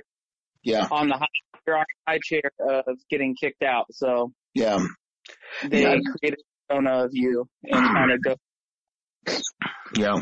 Well, I appreciate your sharing. I mean, really, we're coming up on an awfully long podcast now, but I think I've never had a chance to really, and I appreciate your sharing, your willingness to do so in helping us really understand just how intrusive and how completely immersive that Xenos culture is in the lives of those who choose to live under it. To the point that you and Amber felt, hey, everything's going great for you, everything's fantastic, you guys are planning a marriage, and then all of a sudden you feel like you have to confess. You have to say something. What if I am certain there are people who've been married at Xenos who have been engaging in sex before they're married and just never told anybody. It happens. I'm certain. It's just human nature. It's right. Well as I'm not advocating sex before marriage. It's there's many reasons why it shouldn't happen. But the point is, when it does happen, it's as if everything I know about grace and love and forgiveness and mercy just vanishes. What if you and her had just had bad habits? Or you guys like to spend too much money or waste too much time? I imagine that that as much as they would come down on you for that for some reason there wouldn't be as many people crowded into a room to verbally pistol whip you as much as if you guys were known you were having sex. I remember in December 2021 when I first went to Columbus and I met a young woman who basically shared with me the fact that she had done exactly almost the same thing that you and Amber did. And as she was, of course, human nature being what it is, you love someone, you want more and more, and that's where the desire comes in, and that's where where the sexual attraction comes. Of course, you're someone you love and you're attracted to them, and hormones fly, and you're young, and so it's life. That's what it is. But right. So she had almost exactly the same testimony you guys did, and I remember how completely blown away I was by it. And she basically shared with me that when she had her meeting, the room was filled with the people in her house, or people in her ministry house, as well as a whole bunch of young teenage prospects that were there watching everything and hearing what was going on, and that she had to sit there and basically tell them exactly what she did, how long. Again, that's what I was mentioning, what the whole nature of everything was. And even before strangers, I think at some point, I think some of them even questioned her. Asked her, what about this? What about that? Mm-hmm. So I remember how completely blown away I was. But then after the past year, this is no longer surprising to me. But what I do appreciate the fact is that you're taking the time to explain just how normal this is in Xenos, how completely accepted it is for people to be in that kind of position in your life, to basically, you can't be any more naked in this. You can't be any more vulnerable. You can't be any more defenseless than be in a situation where the most deepest, intimate parts of your life are made public. I'm sorry, I don't recall verse or scripture, chapter or verse in the Bible which mentions that you have to continually confess your sins before a whole bunch of people don't even know you. There is, but it's a complete bastardization, a complete distortion of what the scriptures actually say about confession of your sin, one to another. I think one to another means what it means, one to another, one on one. This is not something that ever needs to be public at all for people to get to gape over. But Xenos has made it a spectacle, a very, very needful spectacle in order to make sure that they get people that kind of to ensure they strike people with that kind of fear. And that's just like, I'm sorry, fear is not a God. I remember, if I know anything about the Bible, it's that, fear is not something that he stirs up in you, just to keep you in line. I mean, there's things called conviction. He deals with you. Scripture. And I'm sure the guilt you guys felt. I mean, I'm sure afterwards, I know you guys certainly, struggled with it to the point you simply felt you had to tell somebody about it. Right. So that's the room of the Holy Spirit. That's what he does. And unfortunately, you were taught otherwise. You were taught in order to make it right, you have to go before the group and let them play God over you. So I know we really tarried here a long time, but it's been very cautionary, and I appreciate that. So you guys went to these horrible meetings. You and her and you were. So what was it? What was the result? What eventually happened after that? Yes. So to clarify, I actually never had to do anything. Okay. So you got off. After I told my friends what had happened and everything, I did my own thing. I never had a disciplinary meeting because I was already basically out of my old college group and going to, in quotations, to an adult group. So I wasn't going to anything already.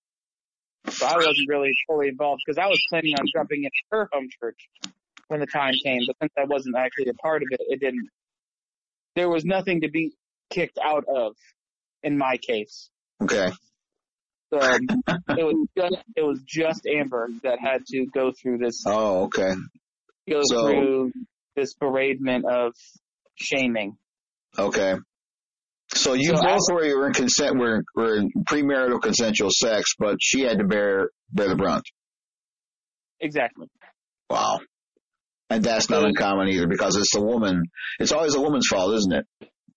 Yep, that's how they make you feel. That's for sure. It's a very misogynistic place. She was a temptress, and she just dragged you down into her depths of sin. It is misogyny. It really is, and that's a whole other Xenos verse thing I really want to do eventually with some members, where we discuss the misogyny of Xenos. It's there. It's very much a part of it, and it's a very demeaning, very, like, to me, if you want to use the word disgusting, that's what it is. That seems to be a word. That seems to be a very favorite term in Xenos, disgusting. Something that fills you with absolute nausea. Well, Xenos actually does when I think of it at this point, because it's doing the most horrific things in the name of God that have nothing to do with sound, compassionate, sober, and balanced biblical faith. It's got nothing to do with it. It's a complete alien. It's a complete distortion of that. And I'm sorry that you and Amber had to deal with that. So, okay, so she was made, she was turned into the Jezebel. On a technicality, you walked. So what happened after that? Did you guys, what was your next step after that? How was life going on through there? Sure. So they had Amber step outside. They voted on it, had her come back in, tell her that she moved from the church. Her friends tried to walk her to her car. Complete silence. She just left, and she came straight to me and told me what happened. And then the following morning, we went and got all of her stuff and moved it out of that ministry house that she was living in and into my sister's house, because my sister was living alone and needed a roommate at the time. So it was very convenient. Regardless, anyway, we got her out ASAP. Her stuff was out and done in one day afterwards, because she wasn't waiting for that. Like, when you're out, you're out. They gave her time, but she didn't want to be there any more than she needed to. So so she moved out. Did she stick around? She want to continue to go to the church? No, she's not allowed. She couldn't. Okay. Because they removed her. They had voted that Amber needed to be removed from Xenos, and so she wasn't allowed. Okay, not from the house, from the entire fellowship itself. Correct. That was what that meeting was for, was to Okay. remove her. So Amber is no longer allowed to be, she's not allowed to go to Xenos until she does the restoration plan, which is a whole other thing. Because they believe that she's unrepentant. That's the whole gist of it, is that she isn't repentant, which is just absurd to me. But anyway, so she moved out. We carried on with our lives. We started to plan our wedding. And as quickly as she was removed from the ministry house and from the church and all of that, my friends started to tell me, hey, I don't want to be a part of your wedding. Hey, I don't want to be at your wedding. Hey, I don't think you should get married. Like, all of my friends started slowly kind of dropping like flies. Everybody that I had talked to about, hey, come to my wedding, be a part of my wedding, be my groomsman, be my best man. All of these people, they said, no thanks. I don't want to be a part of it. I don't believe, I don't want to support a marriage built on sin, is what I was told. Oh boy. So I lost all of my friends within a matter of months, and I haven't spoke to any of them since then. Oh, and then COVID hit, and then we got married right before COVID really spiked. So in March we got married. So we got engaged in November. Everything went down basically on like Christmas Day when she was removed. It was like a couple of days after Christmas, Amber was removed from the church. Oh my God. And then 3 months later. So that was our saga. Man. So you got married, and did you want to continue with what was your career path at this point? I imagine it was rather kind of wounded, I guess. Oh, absolutely. I mean, I didn't want to go back to the church because my thing is that I'm not going to go somewhere that Amber can't come with me to. Mm-hmm. Yeah. So she wasn't allowed at Xenos. I'm not going to go to Xenos, period. Until they're like, oh yes, you can come back and you don't have to do anything to prove yourself to be able to come back. Then I'm not coming. If she was allowed to go, I would have gone with her, but she wasn't allowed, and so that was so out she, the window. So she was okay. She was kicked out. She was basically a castaway, but because you loved her, because this is the woman you want to be with the rest of your life, you walked away with her, even though you had your own taint. They seemed like they were going to continue to tolerate your presence there. But, obviously that ship had sailed. You had something else to do. You have someone you're going to be with, and there's a life you want to look ahead. And I commend you for that. So you guys pushed ahead, you got married, and you haven't been back, I guess, since. Neither of you have been back since. Is that right? Correct. It's been almost 3 years. What is it? Yeah, it's been over 3 years. Almost. Yeah, just about. It is right at 3 years. Yeah. And so, and when this happened, after you married, and after you guys, were sanctified in the sight of God, it's joined together, two men leaving the husband, it was sanctified before God. It was legal. And you're living together. How did you feel about going back to Xenos? I mean, was the guilt there? Did you feel like you were never going to be forgiven? Or, I'm certain that had to have played a real number on the both of you. I mean, it's something that perhaps that really can be certainly very destabilizing. I mean, how did you guys deal with that? Well, for a little bit in the beginning of our marriage, we wanted to go back.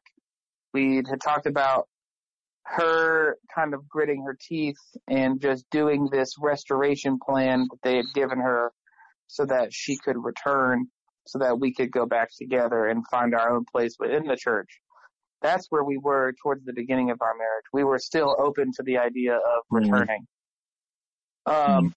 As time went on, I reached out to some of my friends to try and connect, hoping that not every single one of my friends didn't want to talk to me anymore or didn't agree with my marriage and saw me as out of sight, out of mind. And the few people that I talked to, we would end up talking about why Amber and I left or what happened, and their recounts were very different than the truth. Mm-hmm. So basically there was rumors and there was a story that was constantly changed that went around about Amber and I and how we left and what transpired and this, that, and the other thing. And every time it was more messed up than the other. And it was just like, I got tired of correcting people, and they would argue with me like, oh no, but like this is what Josh Benedum said, so this is the truth. Because Josh Benedum, who wasn't involved in this in any way, shape, or form, had the biggest like voice in it, which made no sense to me. But they would always refer to, oh, this is what Josh does, so this is what's So Josh became the clearinghouse of all the information, right? Absolutely. And so what he said was, like I've said this entire time, what he said was the gospel, basically. Mm-hmm. What he said is what went and what people followed. So Joshua had nothing to do with any of it. He wasn't involved in any part of this forum because of his position. He's working with a hierarchy of people underneath him who are supposedly handling it, and they're all using third-hand information from other people, not anything directly from the two of you. That's how he casts his apostolic mantle and authority over dictating what really happened. This is how truth is arrived at in Xenos. Is that correct? Absolutely. Yep. Yeah. So when I started to hear that and people trying to tell me that, and I argued with, I think, one or two people about all of this, like, no, that's not true. This is the truth. And they were like, oh, well, that's not what he said, and blah, blah, blah. I'm like, all right, never mind. Like, screw this. I'm not going to try and advocate for myself. I know the truth. I know what happened. It was my story. This is my life, and this is my wife's life. This is Amber and I's story. I don't know why people are telling me my own story when I was there and they weren't. Yeah. Why would I want to get back to something where I'm going to just have to constantly turn around and clear something up? Yeah. So at that point, we said, no, thank you. I don't want to be a part of that anymore. Okay. So Amber and I are no, thank you ever. We don't ever want to go back to that church. And we hope that other people feel the same way, because there's a lot disgusting things that happen in that church. Well, right, there are. And I can't call it a church. I mean, a true Christian church treats people who fail with love. I seem to remember a verse in the Bible that says, if you confess your sins, he's faithful and just to forgive you your sins and to cleanse you from all unrighteousness. This is the very verse that I quoted to Kate and Conrad a year ago when we had our own little discussion about how sin is handled. And I said, I wanted them to understand, and Josh and Dennis and all the rest of you are listening, there's a verse in the Bible that you may have overlooked on your way to your CTs or whatever, but there's this very verse I just quoted makes clear that forgiveness is from God. That the promise is that if a person confesses a sin, God will forgive them. But that's not something you feel you need to do because you feel like you just have to become the whip, the hammer. So again, you can call yourself a church, you can call yourself a spirit leader, you can call yourself any title you want to in your own warped organization, but but don't call it a church. Don't call yourself a pastor. Don't call yourself a leader. You're none of these things. You're bullies. All of you. You're just religious bullies.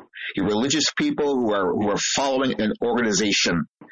You're following rules and legalities. And that's exactly what cults do. And that's what I've discovered over 30 plus years of ministry, that this is what cults do. They take the scripture, they twist it into any way they want to, and then they use whatever distortion they make to squeeze in their own legality, their own disgusting rules, which have nothing to do, again, with the grace of God. I'm so sorry to hear that Colin. I'm so sorry you and Amber got to deal with that, but how are you guys doing now? Where's life taking you now? We're living our best life. We are not attending any church in any form. We don't, but we believe in the Lord. Like, we believe in God. Mm-hmm. Like that, our faith hasn't changed. Mm-hmm. Sure. Because I know a lot of people, after dealing with the trauma of Xenos, have completely switched religions and beliefs and all that. But we are not one of those people. We have not changed to what we believe in. We have just changed what teachings we have believed in, because I also believe that there are a lot of teachings that have been misconstrued and misunderstood. There's a lot of soul searching going on with what I'm comfortable and what I'm uncomfortable with believing when it comes to the God of the Bible and all of that. But we are doing great. We are living our best life. We are happy. We are feeling like we are finally able to think for ourselves. The little voice in our head is loud and clear, and we are very excited to be able to actually move forward with our own mind and our own thoughts and our own decisions, and not think in the back of our head, oh my God, is this going to be okay? Is this evil, what I'm thinking? Is this wrong? Is this bad? Is this God's plan? Whatever. None of that. All that's out the window. We are just moving forward with what we believe is good. Yeah. And where you are now is doesn't necessarily mean you're going to be there a year from now, 2 years from now. I mean, you're constantly growing. You're healing. Absolutely. I mean, you're working on the most important connection that anyone can do. I'm sure as a young married couple, you've learned the value of getting into each other and getting and making yourselves the center of your universe. I mean, and with the Lord, of course, being at the very heart of all that. I mean, that walk is vital. But in any case, you don't have to be a believer to understand how important that relationship is to you. I mean, and I'm glad to hear that it survived and that you guys, despite everything, are still together. And understanding that a forgiving God and a loving God does not want you living under that kind of control. So I really appreciate your sharing all this. It's been most eye-opening. So in getting ready to close here, let me ask you just a couple final questions here. Why did you come forward? I mean, so many people come forward. I've never had a chance to ask this question, but why did you come forward and offer? I mean, you offered to discuss this sad situation, which thank God happily had a redemptive ending to it. Why did you come forward and ask someone to do that? Well, to be honest, I'm not someone who's extremely open with and just tell everybody all of my business. And I have felt, I guess, a burden to let people know that it's okay to not be okay if you're in Xenos. And I feel like my voice might reach people that other voices haven't been able to. I have a lot of friends or a lot of people that I still consider a friend that I don't think me is one that I would love to see leave, or to just wake up and smell the roses and see reality. There's that, but also on top of that, I have never really felt like I have had a proper platform to kind of say everything that I felt like I need to say. So in a way, this is healing for me as well. It's another page that I'm able to kind of turn over, because I am actually being open and honest about my thoughts, my feelings, and what happened, and not just saying it to thin air.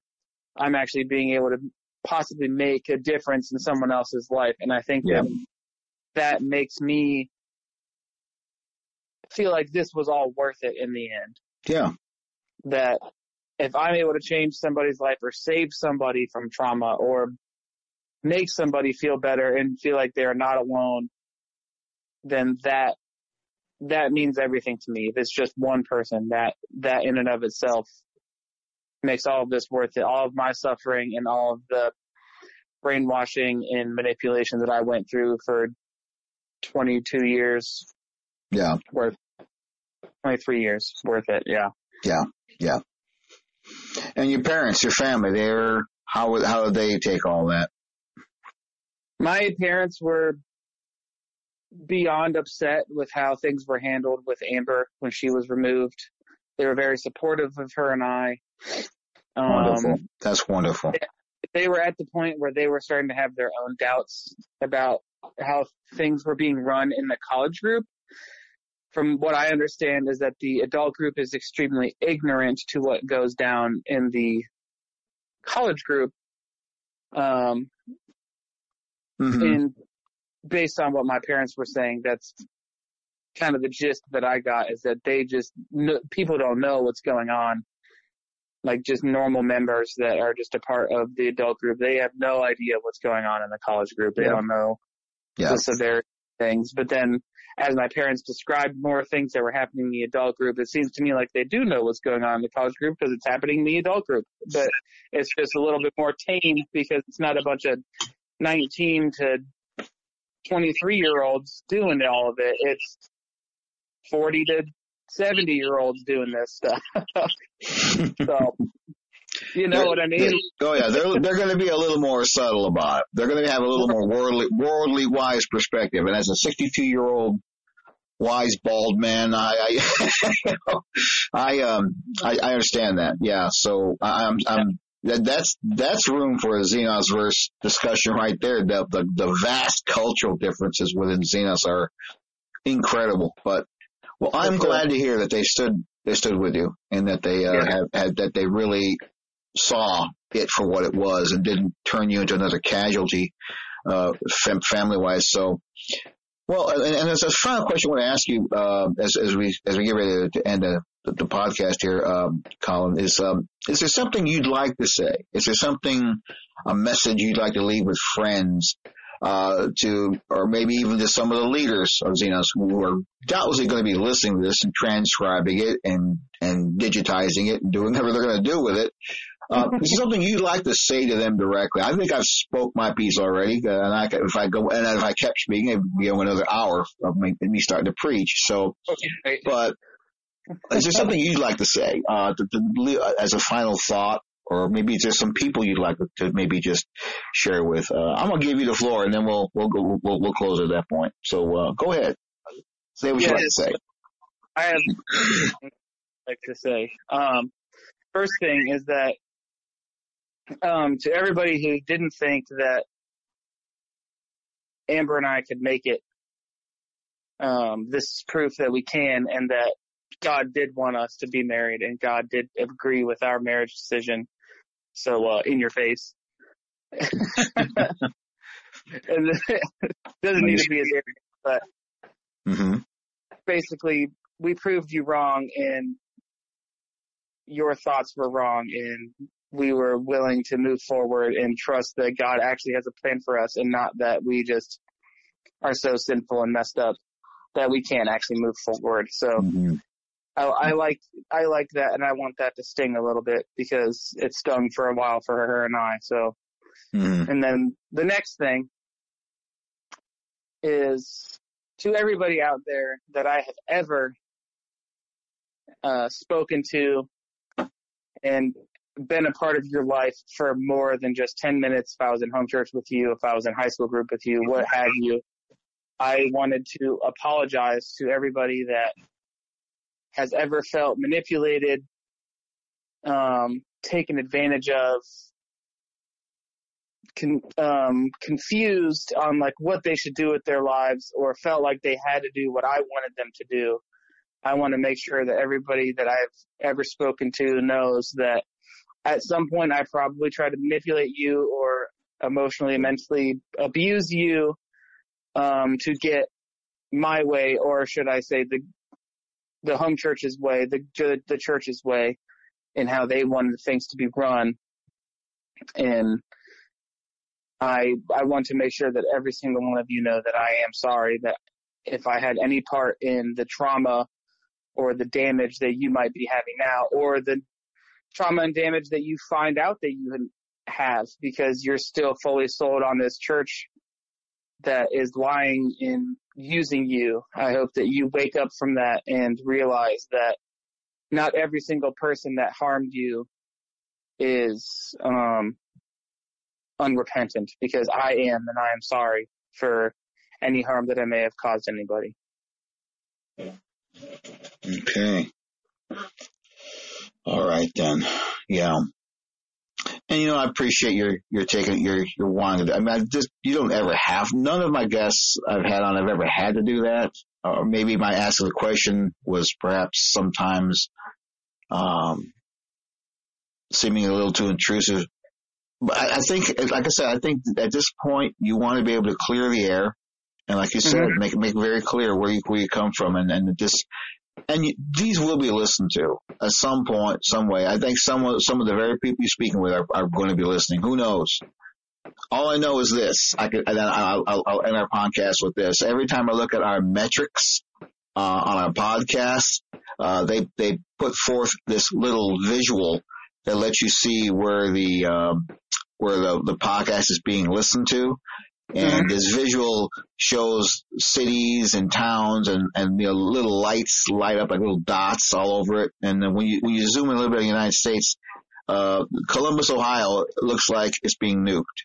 I mean, it's an absolute glow. People are listening, and I'm not here to put down Xenos. I'm not here to tear anybody down, but I'm here to help people see there's an alternative perspective. They need to know about this place. And Colin, thank you for coming on and helping us get just a little bit more of what that alternative perspective about Xenos actually is. Thank you so very, very much.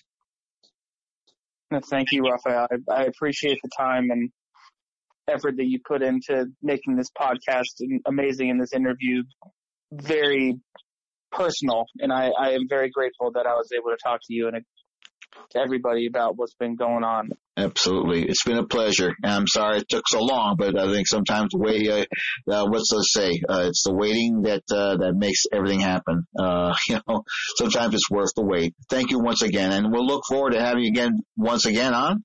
And next week we're going to continue our discussions and about Xenos and other places. And thank you once again for every one of you who've tuned in. We appreciate your support. Please tell other people about spread the word. Tell your tax collectors, your garbage collectors, to whoever. Let them know about our podcasts, and we look forward to seeing you again next week. Thank you so much. Thanks for listening today as we explore just where are we going. Our prayer is that you have been encouraged and strengthened, and if necessary, challenged in your daily journey through life. Jesus is coming. You can fall with the night, or you can rise with the sun. The choice is yours. You can email us with questions and comments at feedback@spiritwatch.org. And if you need urgent personal spiritual help, email us at help@spiritwatch.org. We look forward to hearing from you. Please follow our podcasting at our Facebook page and our website at spiritwatch.org. This podcast is a production of Spirit Watch Ministries, taking heed that no man deceives you.